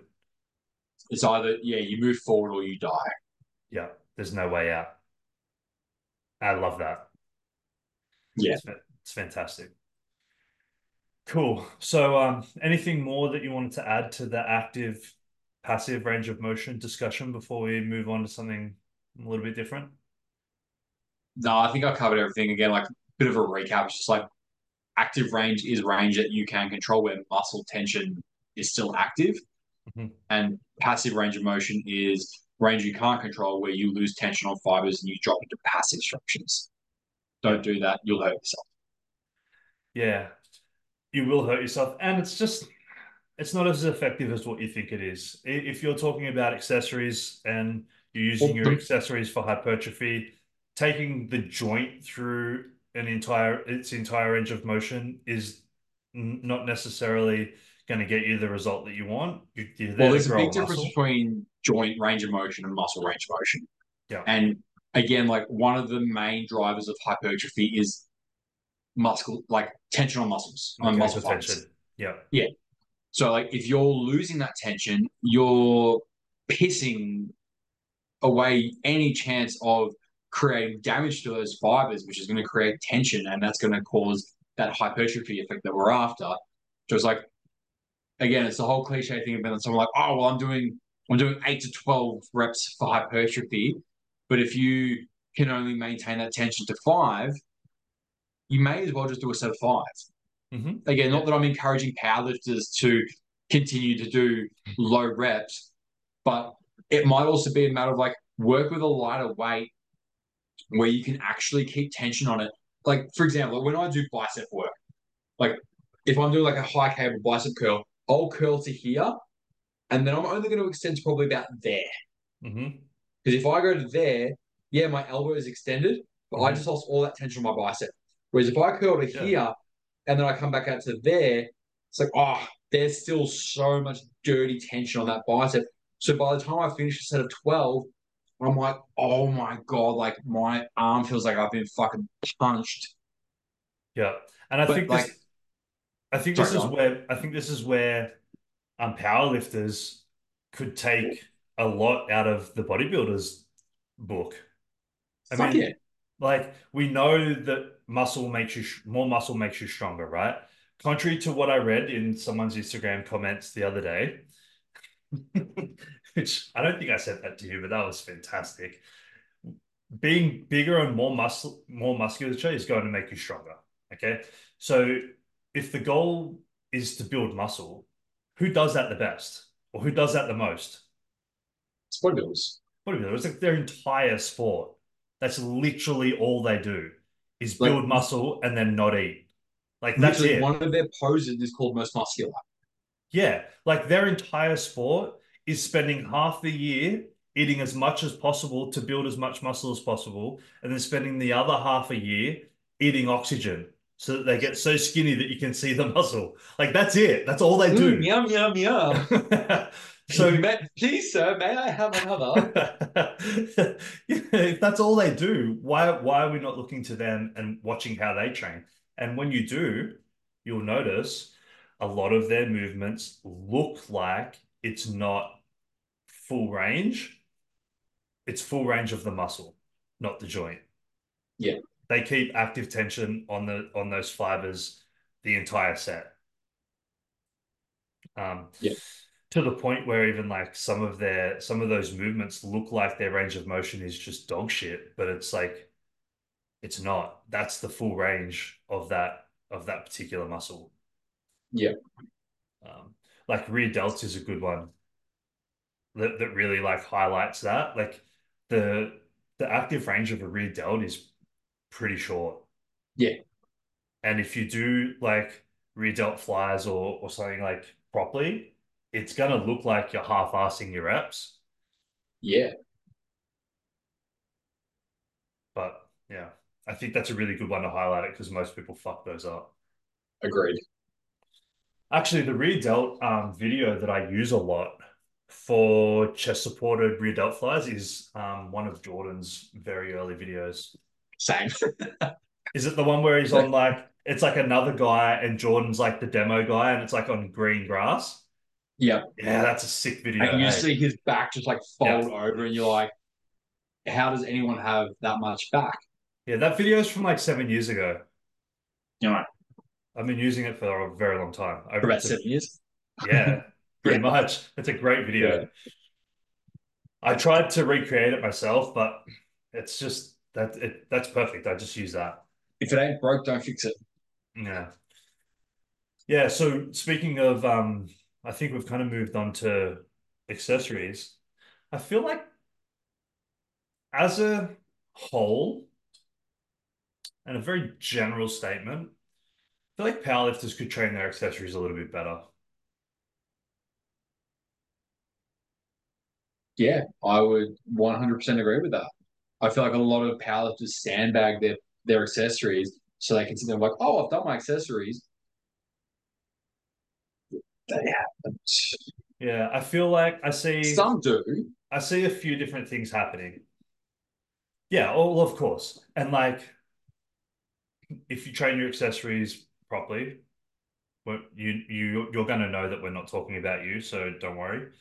If you don't and you get triggered, like we probably are talking about you, and so like maybe just have a Train them listen. harder. Yeah, maybe change some things up and you won't get triggered. But if you train them properly, you're going to know, and you're going to know we're not talking to you. So shut the fuck up.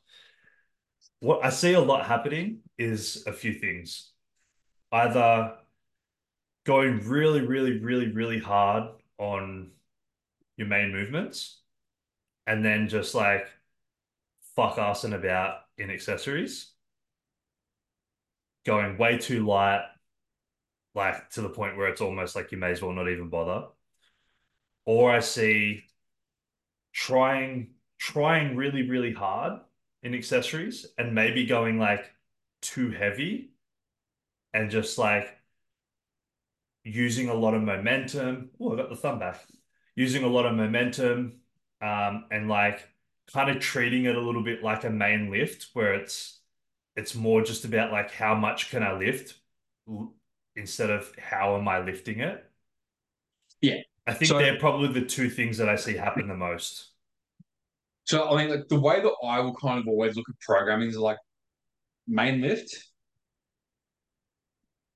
accessory lift to help facilitate the changes that we're looking for here. Hmm. So for example, like let's say we've got a bench. This one here might be like a tempo bench or something. Hmm. And then I'm probably going to work with a similar-ish variation, but where I can train output a little bit more. Hmm. So that might be like, A machine press. well, I'm more likely to probably go for something like a dip, A dip's a great one. A dumbbell press. the dip I was dumbbell I press, was something I like was that. thinking like pure output, but all of them would work.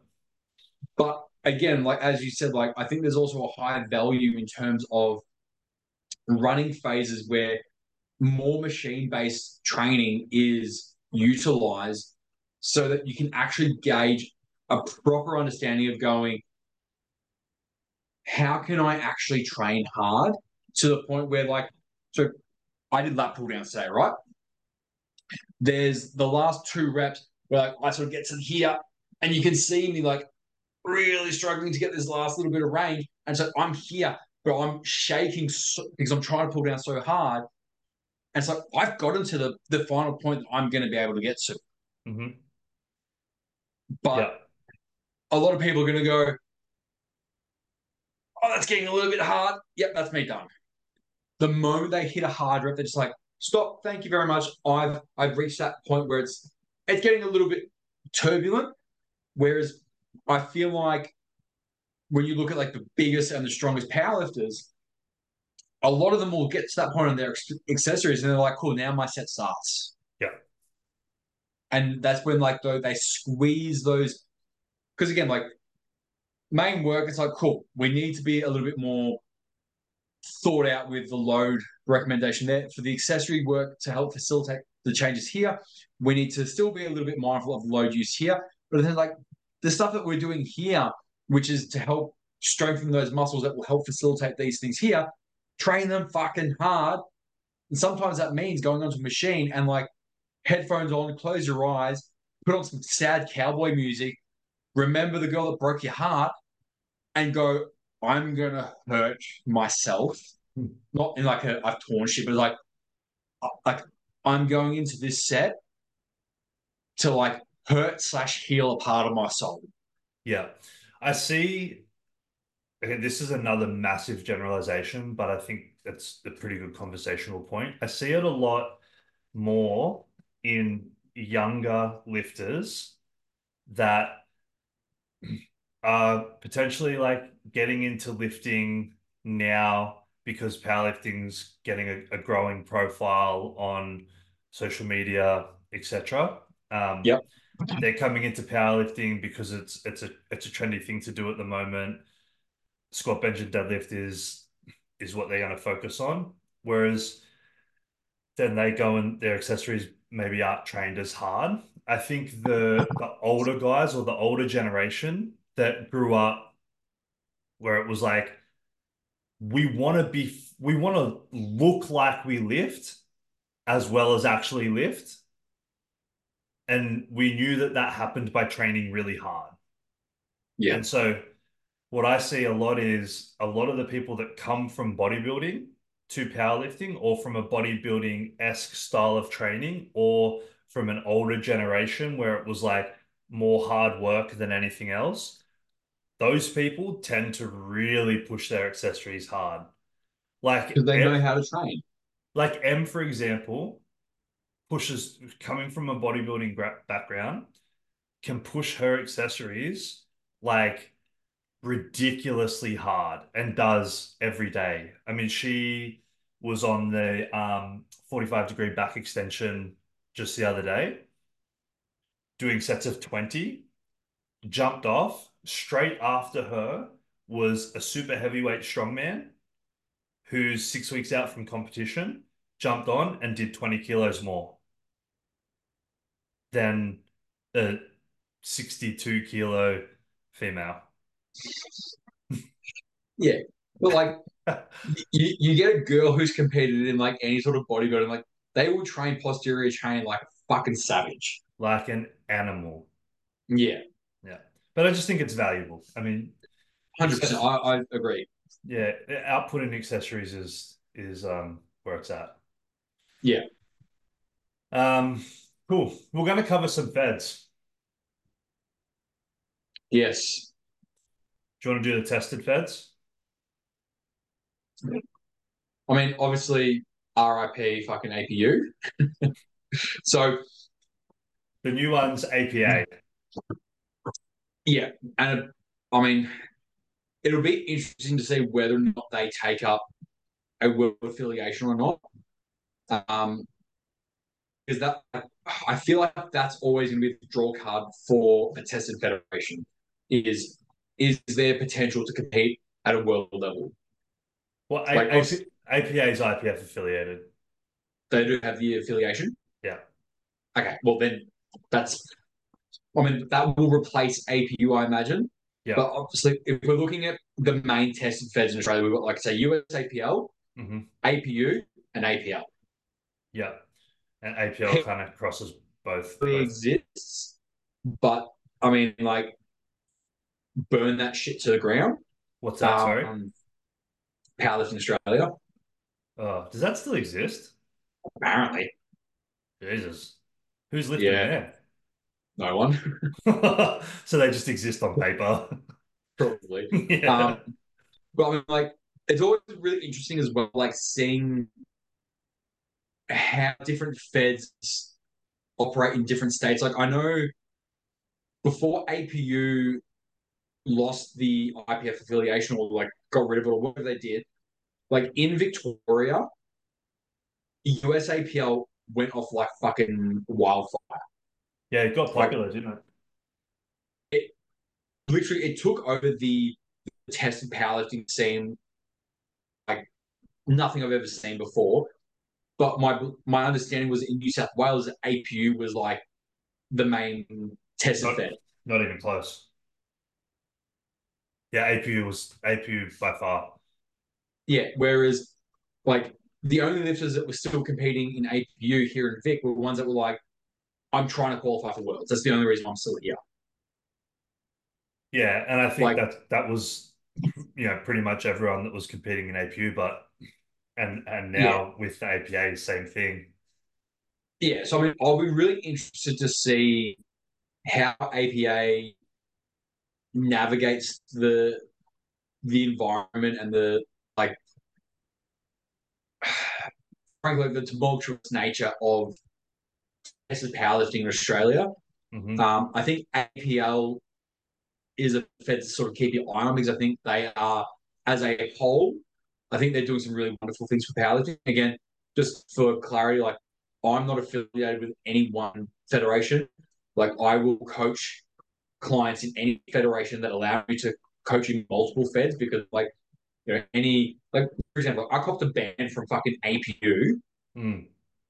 For coaching for in another Fed. having there's a tested fed. I had I had one of my girls compete at APU nationals, and then like a week or two later, I had one of my girls compete at IPL Worlds. Hmm. And then I got an email a couple of weeks after that, and they were like, "Oh, we've received evidence that you've been at another federation's international/national event without written permission from us." Which, again, to be fair, is rule book. But they're like, as such, we are banning you from being at any national competition for 12 months. I'm like, what? Again, it's their rule book, so like I wasn't entirely surprised. But I'm like, one, who the fuck dobbed me in? Yeah, well. Two, it's not like I'm going. Well, I've got one person that I'm gonna coach in this fed who we say is natty, and then I trained a bunch of untested lifters in these feds, but she's my only natty lifter. So just trust me, wink, wink, nudge, nudge. She's natty. It's like Yeah, Yeah, I'm but coaching even someone, then, but like I'm coaching in a tested fed here, and then I'm coaching in a tested fed here. It doesn't harm the sport. no. And this is the thing that's always given me the shits about powerlifting is politics. Hmm. Is like this is this is one thing that I reckon would be so fucking cool if Australia or anywhere in the world adopted this. But I'll use Australia as an example. Is like let's say we're like you know at GPC how they have the winning state. Yeah. Why don't they do? Hey, we've got Australia's tested nationals. We have Australia's untested nationals. We have a winning Fed. That would be cool. But do you know why they're not going to do that? Because Why? the lower Feds are going to go, well, if we get ranked in terms of which federation has the best competitors from our federation are going to go to your Yeah. federation and we're going to lose our athletes. Yeah, but it would make powerlifting better. It's a great idea. But I think it would be a great way to go. Because again, like when you get people who are like, oh, I set the the Masters M19 sub senior junior fucking 3 lift squat record in my time zone world record. It's like, bro, like if you're setting a world record, it's a world record for like this tested federation. It shouldn't be all these crappy subcategories. Heaps of filters. But yeah, but I'm like, if you just went, we've got tested nationals, we've got untested nationals. Cool. In tested nationals, we've got X amount of teams from USAPL competing. We've got X amount of teams from APU. We've got X amount of teams from APL. We've got X amount of teams from APA. What we're going to do is we're going to use the same dot system that we use to determine the best overall male lifter and the best overall female lifter. We're going to, take the overall dots from all the lifters in the feds, and we're going to work on an average. Yeah. And then we're going to rank the feds. So, like, we're still going to have like our, 90 kilo or 93 or 94, whatever weight class that the tested feds have, and go, we've still got our 94 kilo. Well, let's just go and say, 120 kilo national champion is, such and such from New South Wales. He competes with APU. Hmm. So we know that the best 120 kilo lifter in Australia is an APU lifter. Yeah. The second best 120 kilo lifter is a US APL lifter, and then third, fourth, and fifth are all from APL. Hmm. That's a really good way to then be able to go, well, with federations, like they might APU might sit there and go, cool, we have phenomenal like heavier weight lifters Yeah. across the board, male or female, but our lightweight powerlifters just don't cut it, Hmm. or we just don't have any. And then USAPL may be like, oh, well, we have, the top 10 67.5 kilo male lifters in the country and the top 4 67.5 kilo female lifters in the country, but we don't have any good top tier lifters. Or again, I'm not saying that they don't, but like just for Yeah, just example's for an sake. example. Yeah. Um, and then do the same with the untested feds as well. And go like, we've got GPC, we've got WRPF, we've got CAPO, like all of these different feds. I'll probably missed a few and all that sort of shit, but like whatever it ends up being, or like APL as well, having their untested division as well. But Hmm. it's like sit there and go, let's rank all of the lifters so that all of the federations, because again, if and again, the only people that would have issue with this are probably going to be coaches. But if it was like, cool, all of the federations have their competition calendar set up for the year so that they all align with a national championship that's going to be run at the same time every single year. So we can figure out who our best lifters are. Because then realistically, regardless of which federation has an IPF affiliation, we should then, as a country, be able to go, hey, cool, we're going to take our best lifters from these federations because they're all tested. And this Yeah. is the whole thing of like, regardless of whether it's IPF or whether, again, if this was adopted globally, then we could go, we're having our tested world event. Fuck the IPF, fuck whatever world federation you're trying to build. This is every single tested federation under one banner Yeah. that is then going to then go, well, the best tested federation globally is this federation. The best tested country in the world is this country, And this guy won. and this guy won, and he's from this country. Yeah. Like, again, not to fucking like pat myself on the back, but I think that would be pretty fucking cool That would be because cool. a lot of the politics would get removed because everyone's working for a collective. When everyone goes, nah, fuck you, we're going to disperse over here, and we have 1,600 different federations with 32 million thousand fucking subcategories that people can set world records under, it loses the value. Yeah, Whereas and if it's someone just goes, I've set the 100 kilo men's world record for the squat in yeah, sleeves or in wraps, that should be the only difference. yeah. And it just gets so confusing for new lifters too. Like I feel like just that confusion level is a huge barrier for entry for a lot of people. I You would know, agree. I grew up playing footy, and it's like there's one place that you play footy. Like you grow up in Australia, you want to play in the NRL. Like that's the only option. So it's so funny. Like, obviously, you growing up in New South Wales and me growing up in Victoria, you're like, I'm going to go play footy. I'm like, well, AFL, of course. Yeah, well, if you play AFL, it's like I want to go play in the AFL, right? And there's Yeah. like a clear pathway to do that. It's the same as here. It's like there's a clear pathway. Like we know how to get to the NRL. You just have to enter that pathway and be good enough to make it out the other end. But like there's no other pathway. Like that's the pathway. And you either are good It enough, is what it is. yeah, and you're either good enough or you're not. But there's no confusion. From like 6 years old, I knew what I needed to do, and then it was just my job to go and do it. Yeah. And I think that that's like super appealing to a lot of people as well. Whereas when you look at powerlifting, you're like, oh, Jesus, I don't even know where to compete.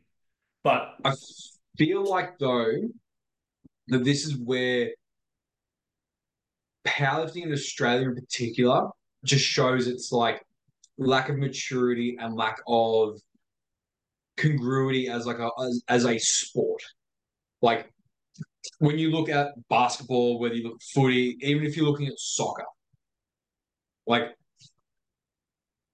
there's a lot of kids that play these sports. There's mhm, not as many adults, but it's heavily ingrained in like when you're growing up as a kid, you'll go play basketball, you might go play footy, you might go play cricket, like whatever you play.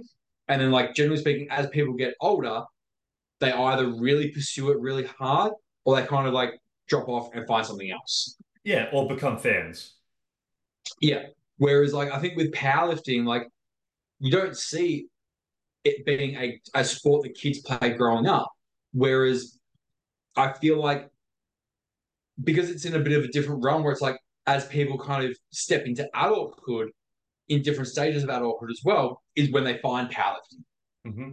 I feel like, sports like basketball, cricket, footy, whatever, it's like these are childhood sports that the older you get, the less chance you have of being successful in. Hmm.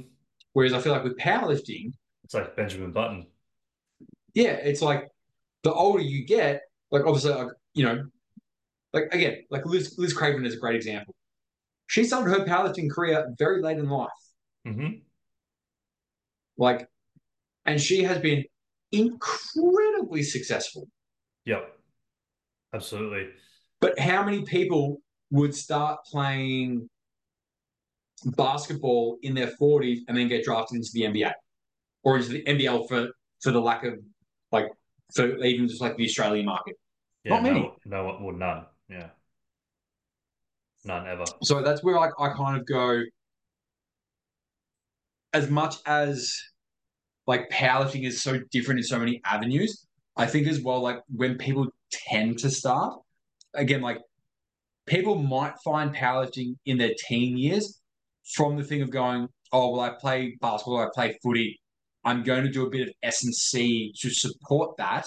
Hmm. And I fell in love with lifting weights.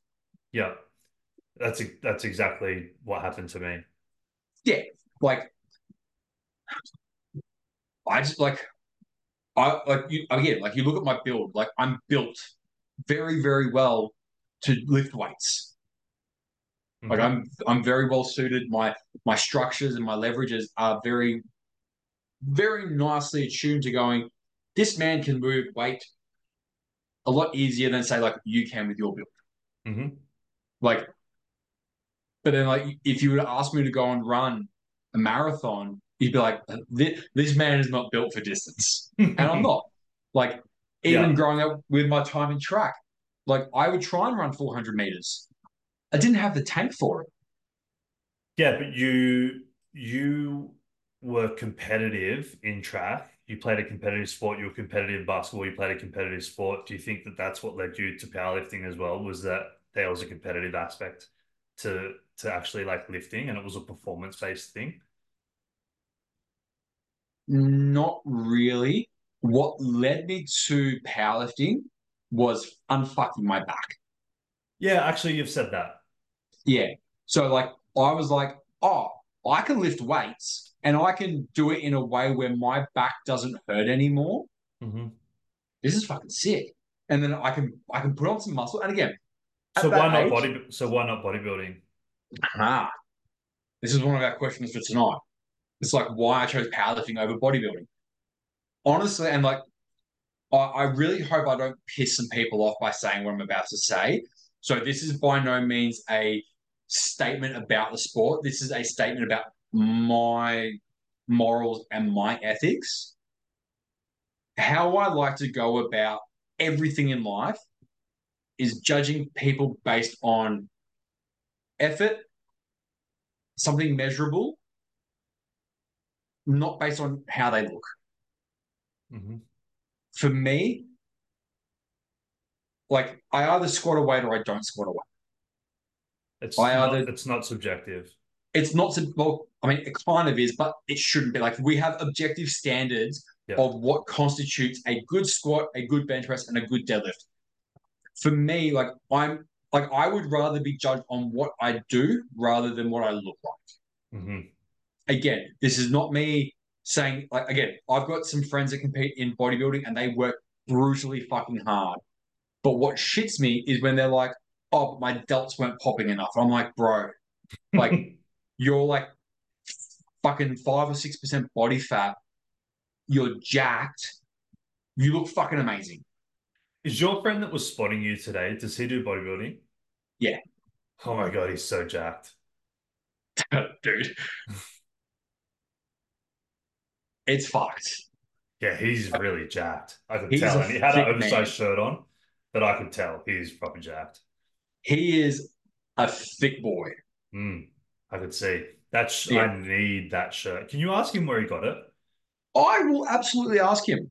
Yeah, I'm like Triple H's biggest fan. Degeneration Nice, X was like my shit, man. nice. Yeah. But yeah, I totally get that.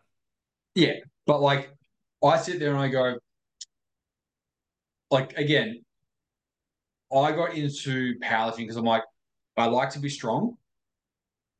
I like to eat food, Hmm. and I like to be judged based on the direct correlation between the effort I put in and the amount of weight I lift. Hmm. Whereas it really doesn't sit well with me when people look at me and they're like, oh,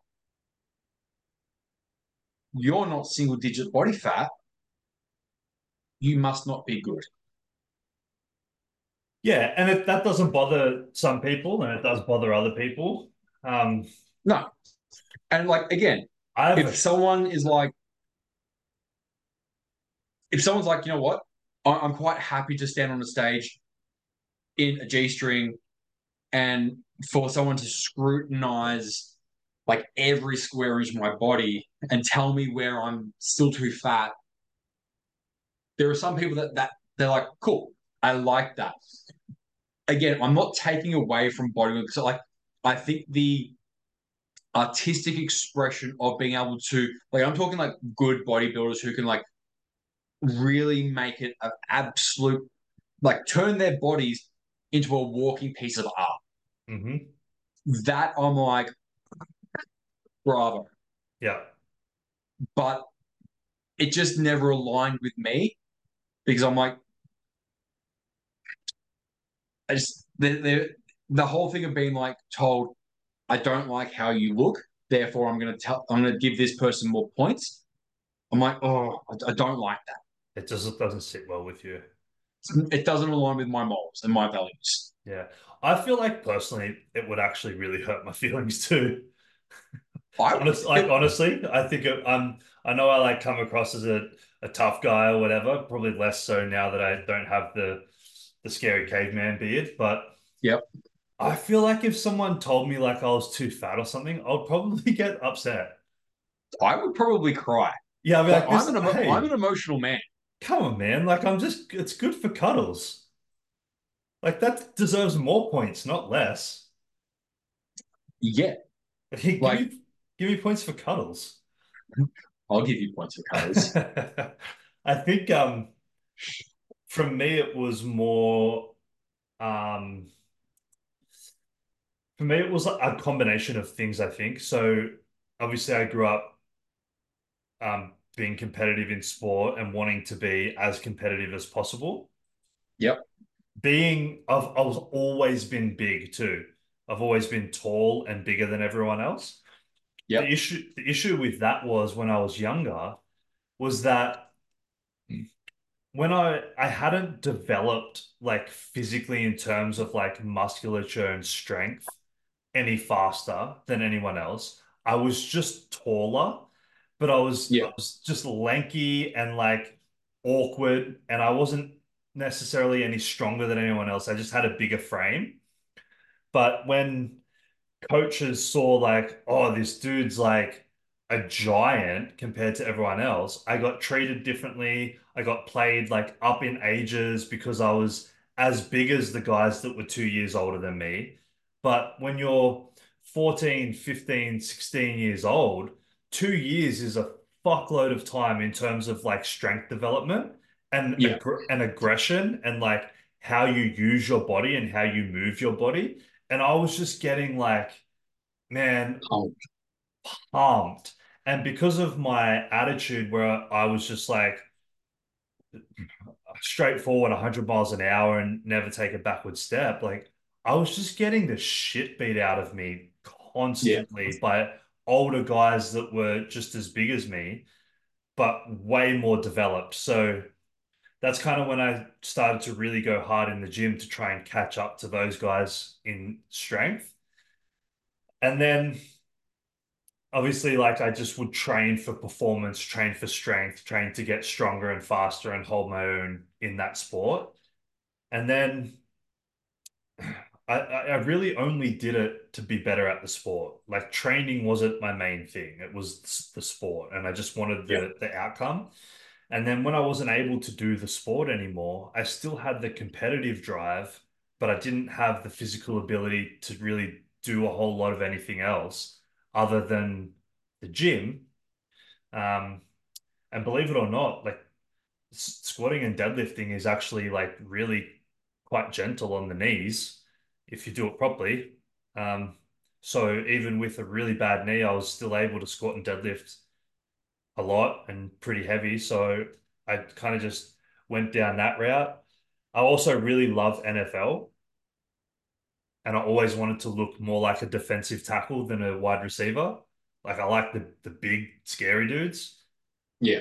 So I was like, all right, if I'm gonna look at, a typical power lifter build versus like Chris Bumstead, who's wildly popular at the moment, like I want to look like Eric Lillybridge, mate, every day of the week. Like that's goals for me. Like Yeah. I would take that over Bumstead any time of year. And I know that's like a wildly controversial thing to say. I put it on my Instagram and got so much hate.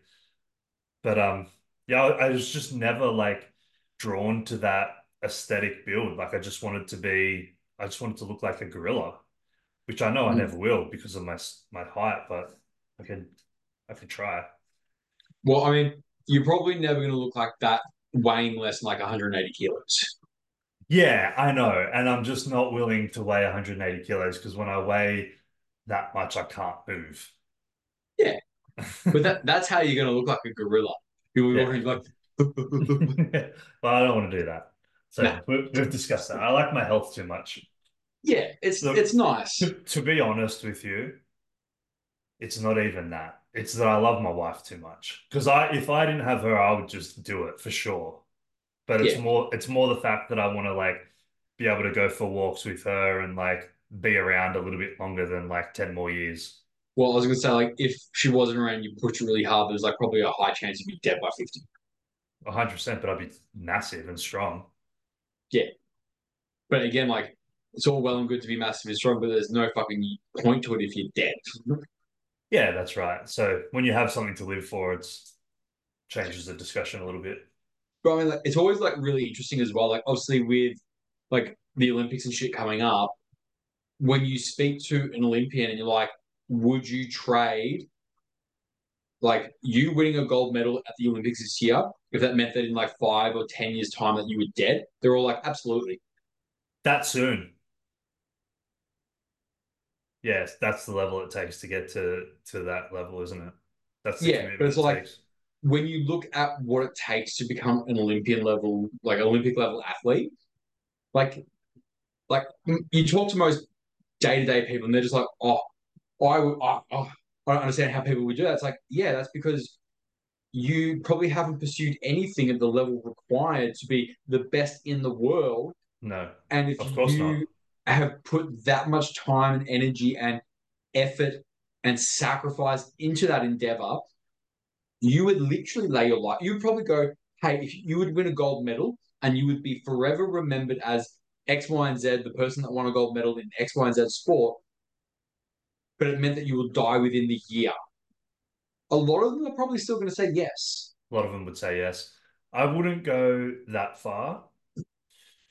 There was a point in my life where if you had have told me I could have played NRL from 20 from say from 18 years old to 32 and die at 40, I would have been like, fucking sign me up. Yeah. 100%. Like I wouldn't even think twice. If you said play till you're 32 and die at 35, I'd be like, yeah, sign me up. Even recently, there would, if you had said to me, you can achieve everything that you want to achieve in powerlifting, but it's going to take 20 years off your life, I would have said, yeah, for sure.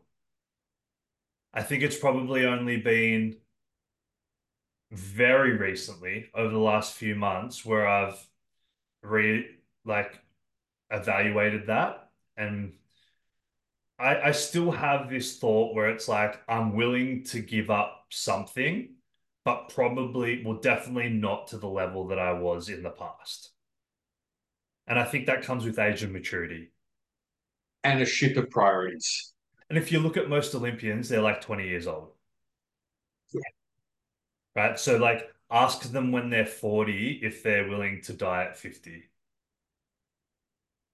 But that's the thing is like, if you've got people in their 20s or 30s who have like,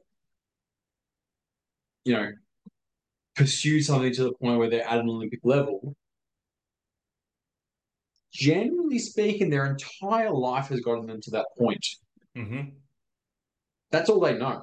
Hmm. Like you look at like again, if you take say Lasher as an example, as like the Georgian weightlifter, like the Hmm. best super heavyweight in the world.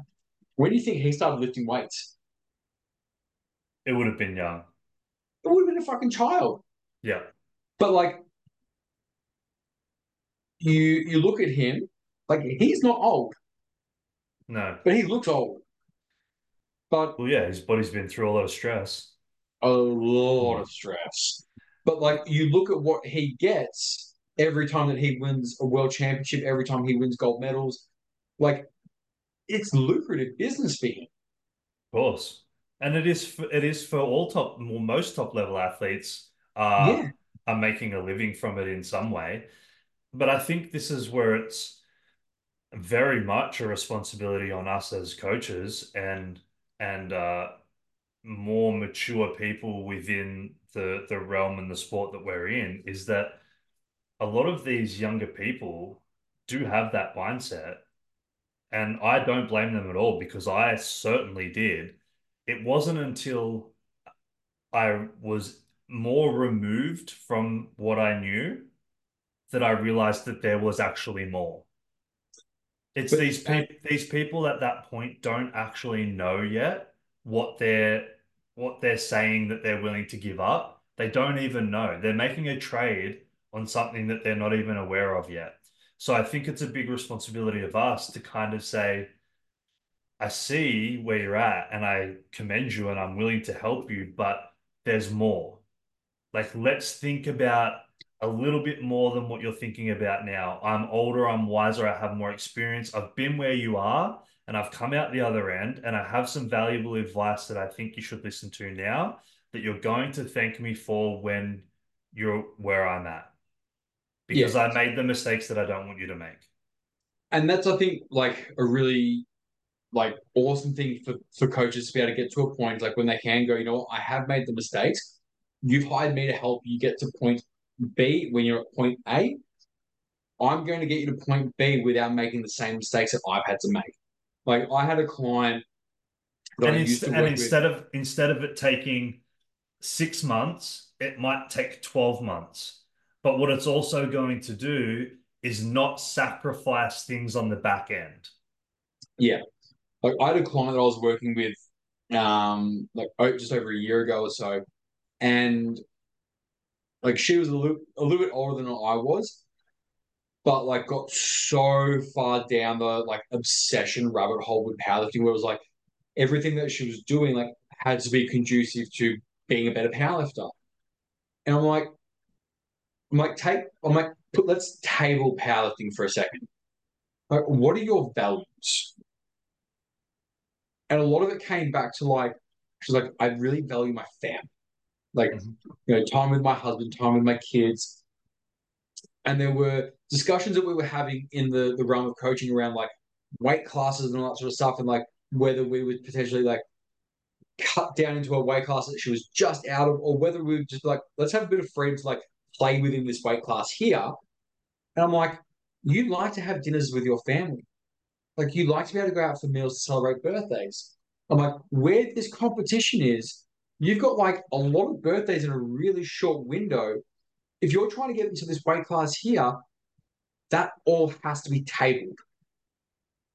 I'm like, Mm. is that something that you're willing to sacrifice for the sake of a record? Or do you want to enjoy the sport that you've chosen to pursue, not have to be like bound by the weird thing of a weight class and just go, let's eat, let's enjoy our time? Because again, how many hours do people spend in the gym a week doing like appropriate training? I'm not talking like total time spent in the gym because people will spend 4 hours in a gym and be like, oh, well, I trained for 4 hours today. It's like, no, you probably trained for 40 minutes. Yeah. Yeah, couple of hours, three, Two, four three hours hours, total. Yeah. maybe three, four. Yeah. How many hours are in a week? I don't know, a lot. 168. Yeah. Cool. You take 4 hours out of that, like that's fuck all of your week. It's a small percentage. Yeah. It's like if like 4 hours out of 168 is the balance of priority, it's not really that much of a priority. Yeah, and I could even make the argument that taking a little bit more of a balanced, slow and steady approach for a lot of people is probably going to yield greater results in the long run anyway, because they're not going to come in guns blazing, sacrifice everything in their life for 2 years, get sick of it, get burnt out, go away, never come and compete again, and just This end up hating the sport or hating training. Whereas if you make it a more sustainable approach, you could be doing powerlifting for the next 15, 20 years, and you're going to end I, up in a better position at the end of it. I think you just touched on something that's really like prominent at the moment is the whole like burnout with like newer athletes. Is they'll push really, really hard for like the first 2 to 3 years to try and achieve this like imaginary carrot on the stick. And when they don't do that, like, fuck, I've just wasted 2 years of my life, 2, 3 years of my life, whatever it ends up being. Whereas, like, again, like a goal that I have that I share quite openly is like when I'm 50, I want to be the guy that's in the gym up in the back corner that loads just like plate, plate, plate, plate, plate, and is deadlifting like mid 200s for reps at 50. And I want people to look at me and go, who's that grouchy old fuck over in the corner who's just slanging weight around? Like, I mean, well, I'm 33. Like, that means I've got another 17 years of being able to maintain a certain level of strength. Yeah. It's like, if I got pissed off at the fact that, like, oh, well, some of my lifts aren't progressing, or I'm getting shitty at this and shitty at that.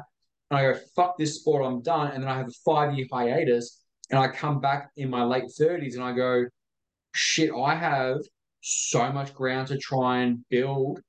Yeah. You're not This where is you now going to were. be a lot harder Hmm. to try and achieve X, Y, and Z. Whereas if I'm like, hey, look, I'm going to give myself time and actually zoom out and go, well, I can periodize my training over a 2 year block. Hmm. Like, I'm fortunate enough that, like, I know someone who's competed in the Olympics and I've been able to look at their programming. It's like their programming is laid out in 4 year blocks, Hmm. like from a macro perspective. And Hmm. it's like, oh, well, it's a 4 year Olympic cycle.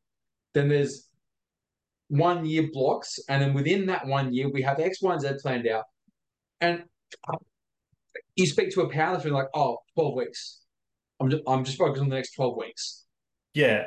And look, that, like you said, that's going to lead to, it does lead to a lot of burnout, psychologically, but I think it also it leads to a lot of burnout physically. If you think, like, I see these young guys coming in, and even older guys, when I say young guys, obviously, like we touched on before with powerlifting, like young guys is a relative term, like young to the Yeah. sport. They come in and they're like gung ho, powerlifting's cool. I love powerlifting. I'm gonna go all in, but I only have this amount of time that I want to, get as best as I possibly can in that amount of time. So instead of doing all of these little extra things that I'm going to do to take care of my body, to take care of my health, that may slow down my progress because it means less lifting um, on that particular day. Instead of something taking a year, it might take 2 years. They're not going to do that because they want to do it in 6 months. And what ends up happening is they fucking get injured and they break, and then they can't do the thing anyway. And then they get pissed off and they never come back. So, I I had this conversation with a girl that I used to work with and be friends with like years and years and years ago, who pretty much had gone like I'm all in, all my chips are on the table, and was like all in with bodybuilding. And she's like, I will do anything that I have to do to succeed in this. And I was like, look, I commend the level of work ethic that you're displaying and all that sort of shit. But I said to her, Mike, what happens if you can't do this? Like, what happens if you get injured and you can't train? What then? And you know what her response was? Probably kill myself. yeah, yeah, well, like, yeah. And I'm like, again, like, on one hand, it's great that you've got something that is so important to you that it's like, this is keeping you here. But on the other hand, it's like, we need things, we need, like, again, not, there's only so many things you can put up on the pedestal, right? Mhm. But we need to have like our tier one hobby and pursuit. Then we Mhm. need to have our tier two pursuits, tier three, tier four, tier five. Like, for me, like, I love training. Like, it's a massive, massive, massive, massive part of like who I am, my identity, what I love to do in my spare time, what I love to do as part of my job. Like, it makes up a lot of me. Mhm. But like, I also love gardening and plant care. Mhm. Like, Same. if I, God forbid, touch wood, if I tore my pec and they're like, well, you can't train because like you're all fucked up and you can't get under a bar to train legs and you can't, you've got, let's hypothetically say 6 weeks that you can't train. Hmm. I can still go for my nature walks, which is going to make me really happy. I Hmm. can still use my other arm to do some gardening stuff. Hmm. I Your strong can, arm. yeah, take my strong hand. But like there are other things there that like add pieces of the puzzle to the puzzle that is my life, where it's like cool, like yeah, a big chunk of it may be taken away, Hmm. but there are still other parts I can fall back onto. Yeah, and don't get me wrong, I completely agree with you, but I'm also coming from the standpoint of I love going all in. Yeah, You know me, like I am a very all in person. And what I guess what I'm trying to say is all in doesn't necessarily have to mean all in now. Like being all in and taking a more well-rounded, slower, longevity, long view approach is yeah, probably in a lot of cases going to put you in a better position than trying to do it too quickly. Like be agree. all in, but be all in. Like I'm not saying don't be all in. I love all in. I fully support all in. Yeah, I But agree. Same. be all in the right way. What I've learned through maturity and just time and just being a grumpy old man now is that it doesn't always have to be 100 miles an hour and nothing else. The best results come through time, and the only way that you're going to get through things and stick with them long enough is when you have periods of push and periods of pull, periods of going hard and periods of not going so hard, and maybe focusing on a different aspect of training that's going to yield greater results in the overall picture of you as an athlete anyway. Yeah, It doesn't always have to be fucking max effort squats. In but they're fact, fun. that's probably the worst thing you could do. But they're fun as shit, but you can't do Yeah, them all the time. but that's the thing is like a max effort squat is probably not going to build the strength that you need to build in order to squat the numbers that you want to squat. I know, it was just an example I used, but But yeah, it's like, you know what I but mean. like, yeah, so like, Sometimes you have to do the shit you don't want to do. Sometimes you have to go and get on the leg press and do some not fun stuff. Sometimes you have to take rest days. Go for a fucking walk. Look after your health. Like do all of the other things. yeah, Let it take 2 years instead of 6 months, is what I'm trying to get at. yeah. But I think this like really just comes back to like the level of impatience that society has. Like again, fast food, everything is here and now, now and then. Whereas the the challenging thing to get people to understand when it comes to powerlifting is it's like it's not an impatient person's game. No. Like it will take time, and there needs to be again go all in, but understand that your all in needs to be not a matter of months, but a matter of years. Yeah, but and Zoom out. it's like that for pretty much every sport. The Yeah, difference is that other people start other sports, like you said, when they're 5 years old, and then they turn pro when they're 20, and it's taken them 15 years of practice and training and building capacity and building skill sets to get there that no yeah, one sees.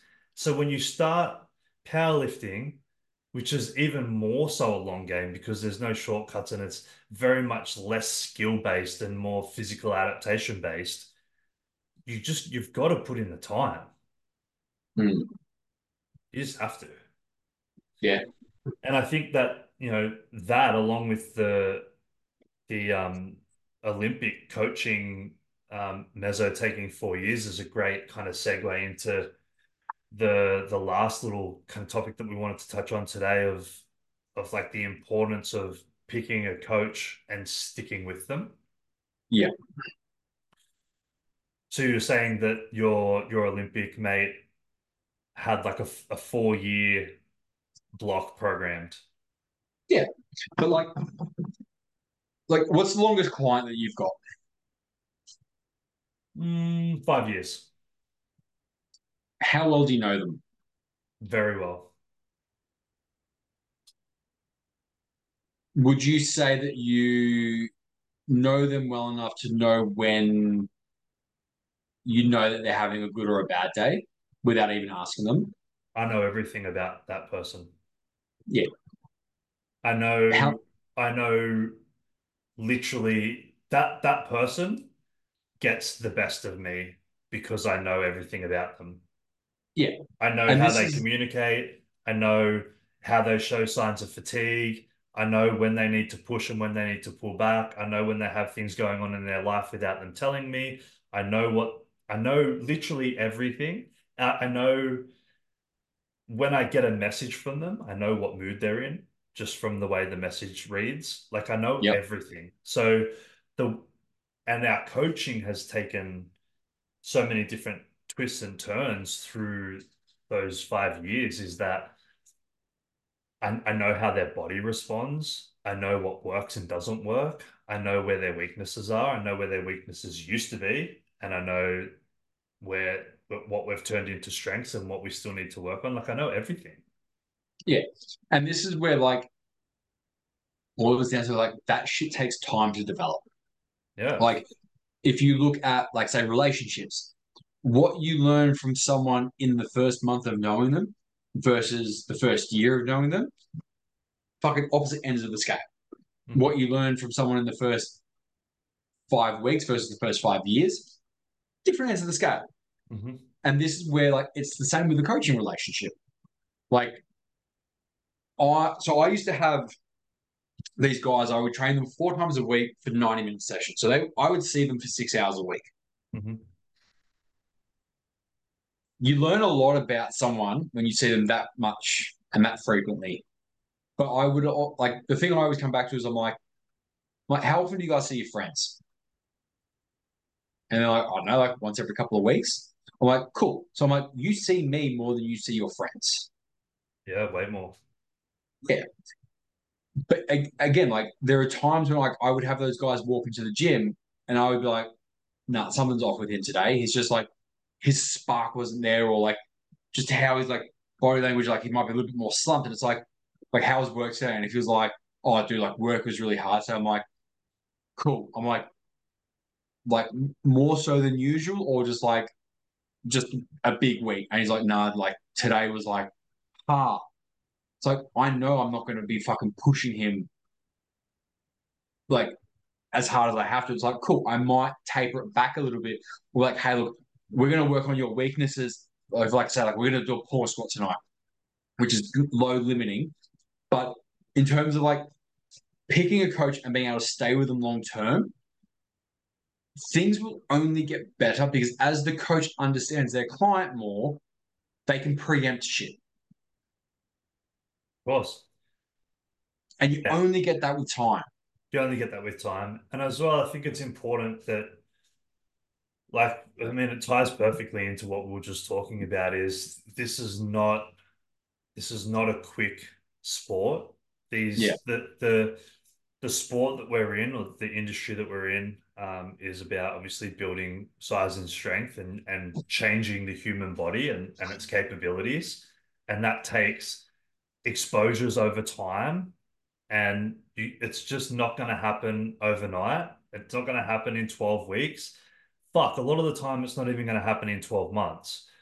So by chopping and changing all of the time, all you're doing is you're not giving that coach enough time to program effectively on a long enough timeline to get you the results that you want, and you're robbing yourself of the results that you could have. Like I've worked with, in my time in this industry, I've had clients I've worked with, for fairly short amounts of time. Like I've literally done like 12-week preps with some people, and at the end of that prep, they're like, thank you, like I've gotten what I need to get out of this. Hmm. But then I look at again clients I've worked with for like 6 or 7 years, and it's like, oh, like they're like, you know me better than I know myself when it comes to training. I'm like, yeah. Hmm. I'm like, especially when we go, we're looking at programming over a year. Because again, like once you've worked with a client for like a couple of years, you can kind of go, hey, this is my plan for you over the next 12 months because I know Yep. you're going to be hanging around. Like I've got one of my girls that I've been working with for a couple of years now, and her and I, like our the first week, I mean, like we kind of had this conversation at the end of last year, going, cool. Our plan for next year, broadly and very and a bit loosely, is this. We're Hmm. going to do this through to here, and then once we Hmm. hit this point, we're going to aim for something around here, and then from here to here, that's the one goal. We Hmm. have our outlines laid out, and obviously, like everything kind of be fluid and free flowing within that in terms of how we decide to approach it based on external factors. But we've got the framework that we need to sit there and go, cool, we're going to set you up for success because we know what we're doing in 2 weeks. We know what we're doing in 2 months. Fuck, like I probably know what I want to be doing with her in 2 years' time. Hmm. 100%. But like again, like I've had other clients that they're like, oh, I want to do this prep with you.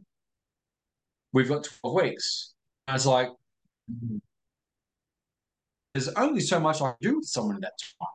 Yeah, you're Like you're pretty much just peaking, not peaking, but you're pretty much just expressing the strength that they've already built. You're not going to do a whole it's lot in 12 generally speaking weeks. just going to be a quick whoop like Yeah. that. Yeah, you just yeah, Whereas exactly. again, like this client in particular I was talking about before, where like she's been with me for a couple of years. We've gone with through a phase where I'm like, for the next 6 months, we're just going to be doing hypertrophy work. Hmm. We're looking at hypertrophy, work capacity, and just general strength. No comp spec, you know, no reps under like five, like Hmm.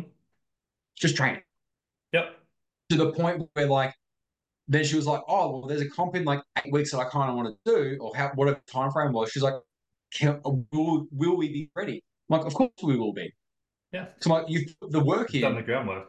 you've set your baseline, which is what we said we wanted to spend 6 months doing. If you want to do something in 2 weeks' time, we'll fucking do it in 2 weeks because you're ready. It's Yep. just like icing on the cake. But I only know that she's ready because I know, like, and we had found a really nice system where also working with female athletes, like, thing that we have to like consider as well as like hormones. Hmm. We had synced her training to her cycle because her cycle was super consistent.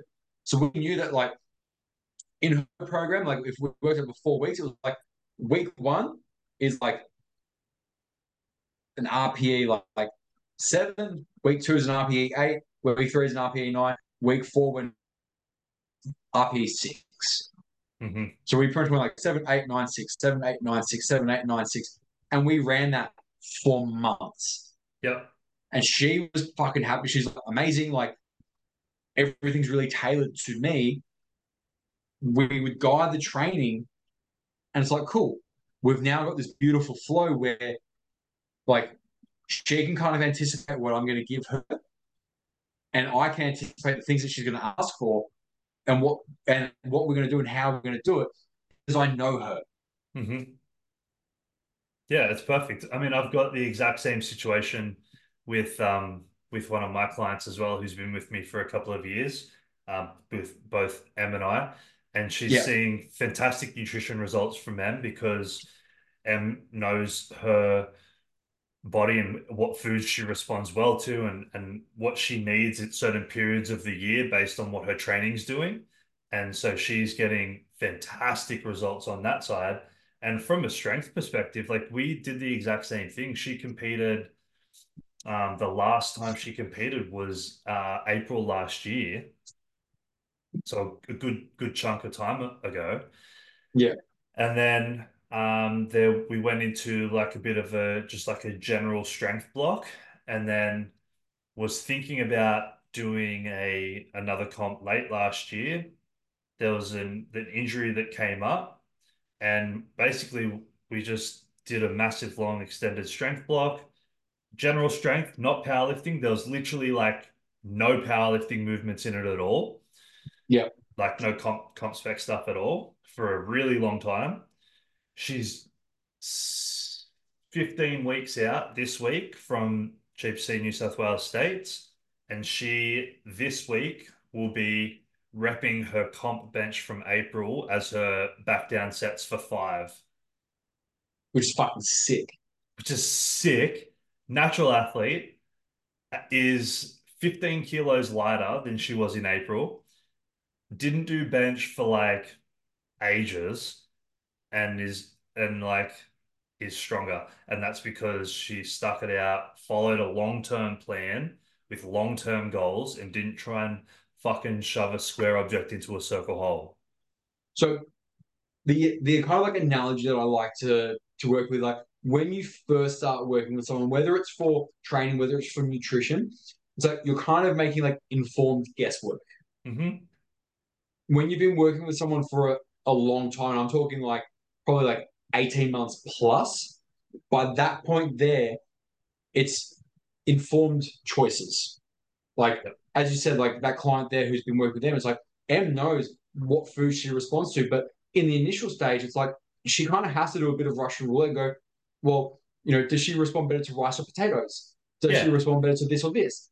And it's kind of like mapping out the client and going, do they like even like when we train our clients, it's like, do they respond better to more like sub max volume across the board, or do they respond really well to like one top set and one back off set, or do they work well with like two top sets and like four back off sets? Like, how much volume can they handle? Yep. But we only get that data and that understanding through trial and error.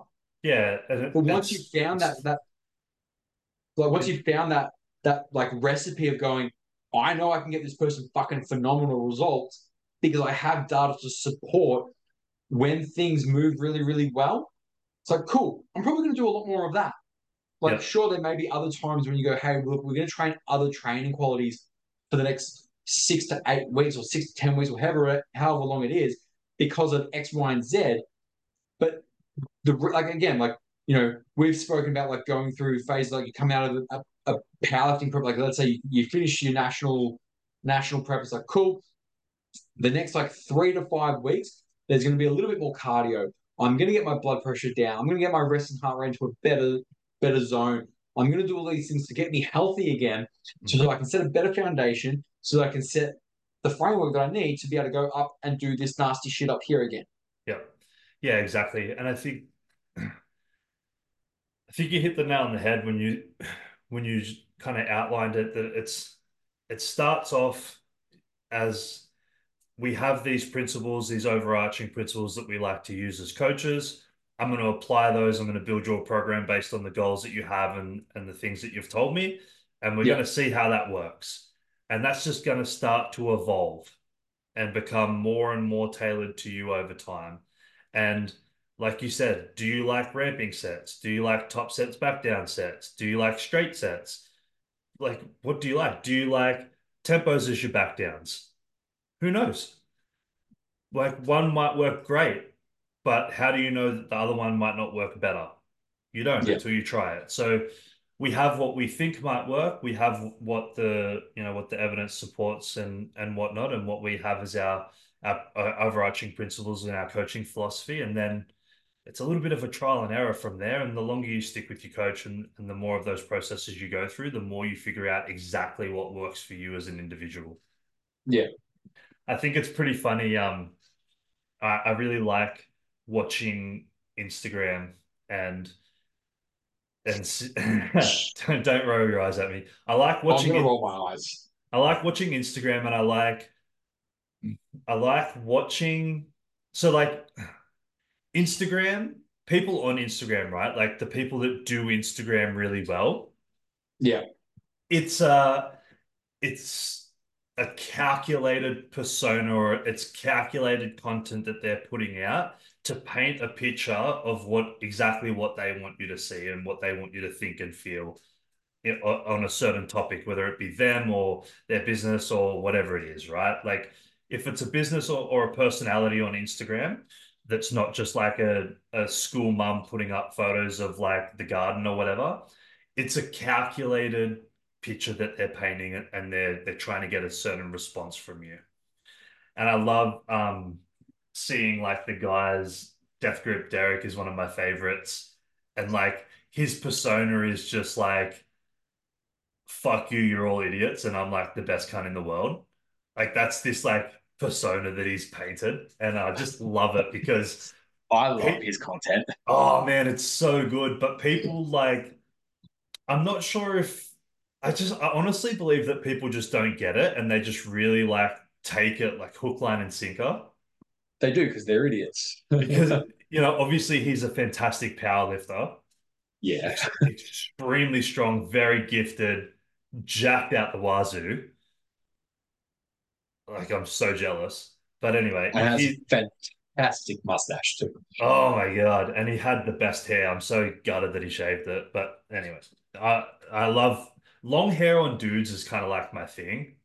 So he had great long hair and then he shaved it. But anyway, he went into like an off season or an extended off season, right, where he hasn't competed for a while, and he kept saying like, "I'm retired from powerlifting. Powerlifting's for pussies. I'm just Yeah. training.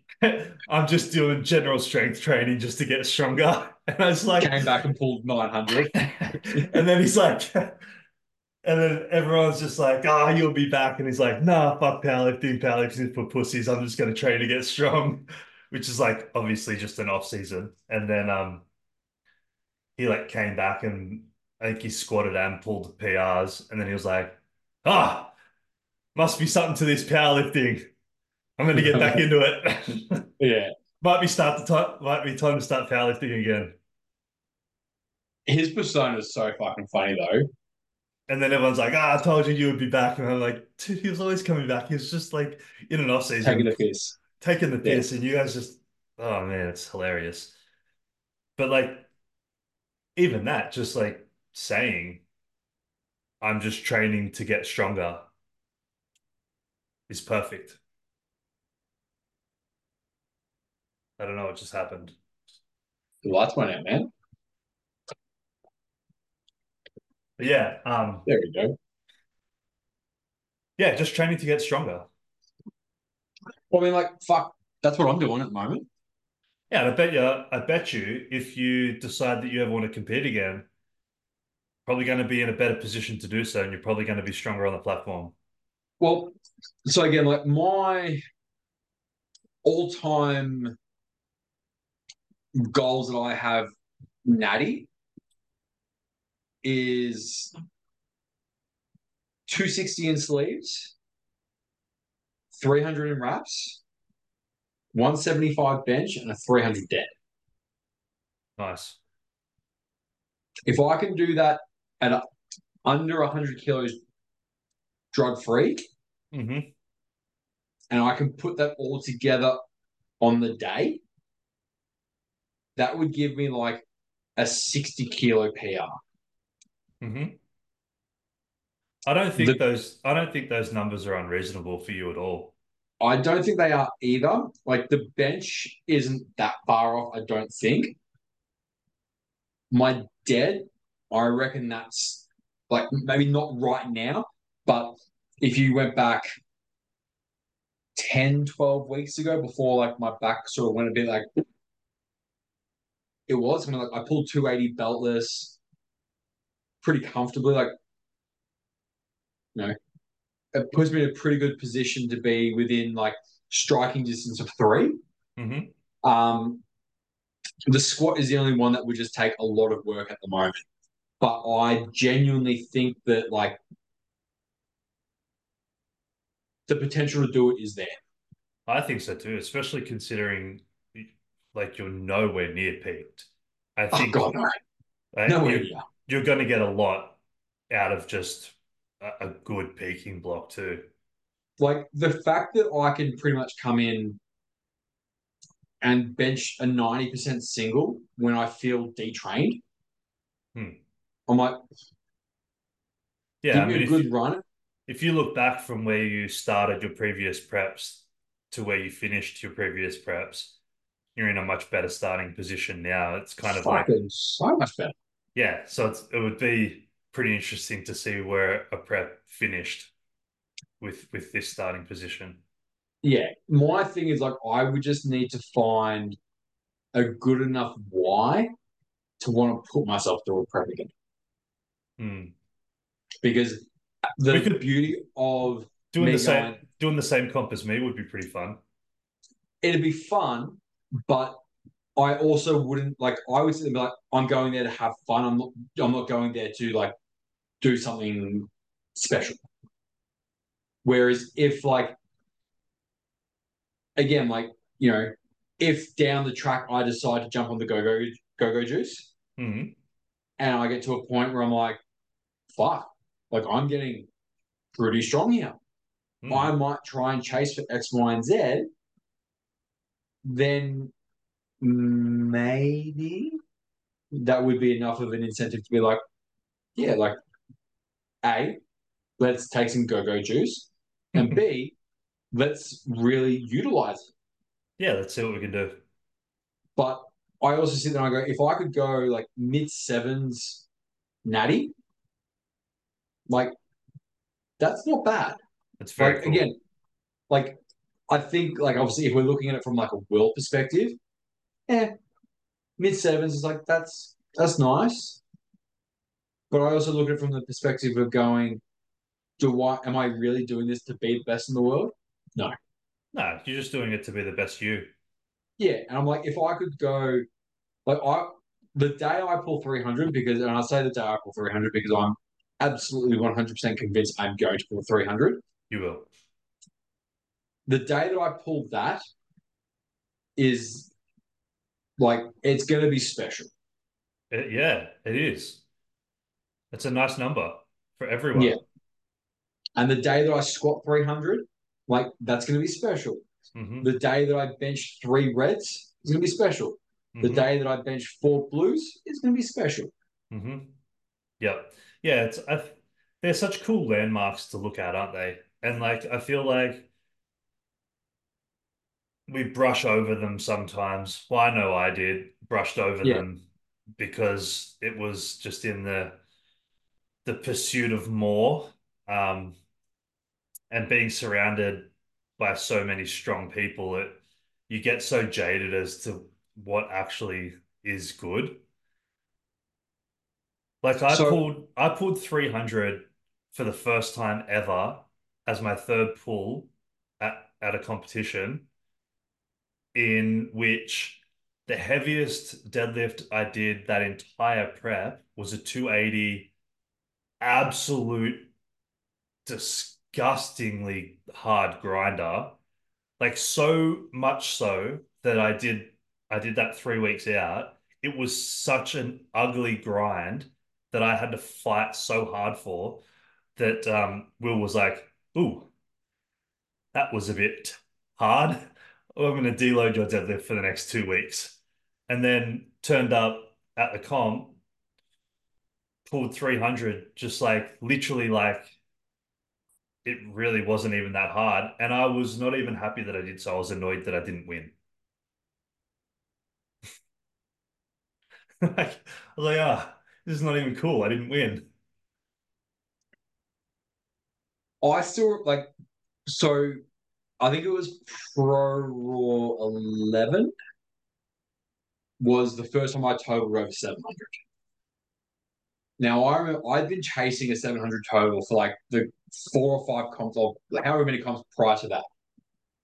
And I remember when I was going out for my second deadlift, Marcos was commenting, like it was like commentating, and he was like, you know, if Ben's successful in this lift, like this will lock in his first 700 kilo total, which he has been chasing for years. And I'm like, can't, like, way to put more pressure on me than I've already put on myself. Now everyone knows. But then, like, again, like, this is at a time where, like, powerlifting for me was, it was a big part of what, who I was, what I did, and all that sort of shit. And I remember, like, I was standing, so it was, I had to pull 280 on my second. I opened like 265 and 265. I can follow you. 280 for a second. And I was like, yep, if I hit 280, it's a comp PB, but it locks in 705. Hmm. I was like, I'm not going to take 275 because I'm like, I want more. But like, you see me, like, after I do it and I put it down on the ground and I look up and I get white, I'm just like, Yeah. I was fucking pumped. You're stoked, yeah. But I'm also like, everything that I had left in my system went into that deadlift. I think it's funny looking back at moments like that. I had at that same comp, I did the whole prep in wraps. The whole I prep. remember this. I remember you telling me. And then you got And to the comp. yeah, Sorry. and then I did that whole prep in wraps. And then after I did my last squat, so it was like 4 days out from the comp, I did my last like little squats at the start of the week. 4 days out from the comp, they emailed out like the rules and it said no wraps. I was like, oh, what the fuck? Like I've done this entire every squat I've done in this prep has been in wraps. Like every squat. Yeah. Um, and I was pretty worried about it because I hadn't done any sleeve squats and I obviously like with my knee being a bit sketchy, like I was like, oh, do I pull out? Do I just like I don't know what to do? And we ummed and ahed about it. And I decided just to go there and just yeet it. And I ended up it was pretty funny, like before the third squat, my first two were like really pretty nice. And I was like, oh, this squatting in sleeves thing isn't too bad. So I was like standing on the side of the platform. My mate was with me, he was handling me on the day. And he's from Sydney and done a few comps around the place. And also sitting on the side of the platform was Vasa. And he's just like sitting there, just like being Vasa. And my mate is mates with him. And so they were having a chat. And then my mate's like, all right, mate, you're up next. Like chalking my back and stuff. And he's like, do you feel like you're feeling good about this? I was like, yeah. And this was like a massive sleeved PR for me. It was actually 10 kilos less than the heaviest rap squat I did all prep. So Yep. it was like up there, right? It's 260. And he looked at me and he was like, just the like platform's ready. And he's like, all right, mate, you're up. Just remember, Vasa can bench this. That was the last thing he said to me. And Vasa like fucking pissed himself laughing and was like, yeah, yeah, I can. And I just walked out and I was like, oh shit, this is not Yeah. even that good.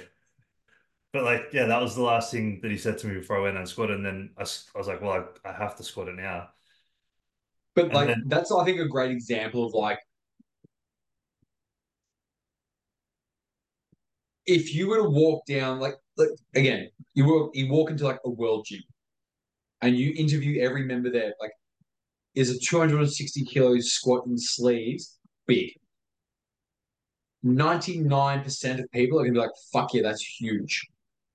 yeah, But we've chosen to engross ourselves in a sport where we're like, oh, 260, that's big if it's a bench.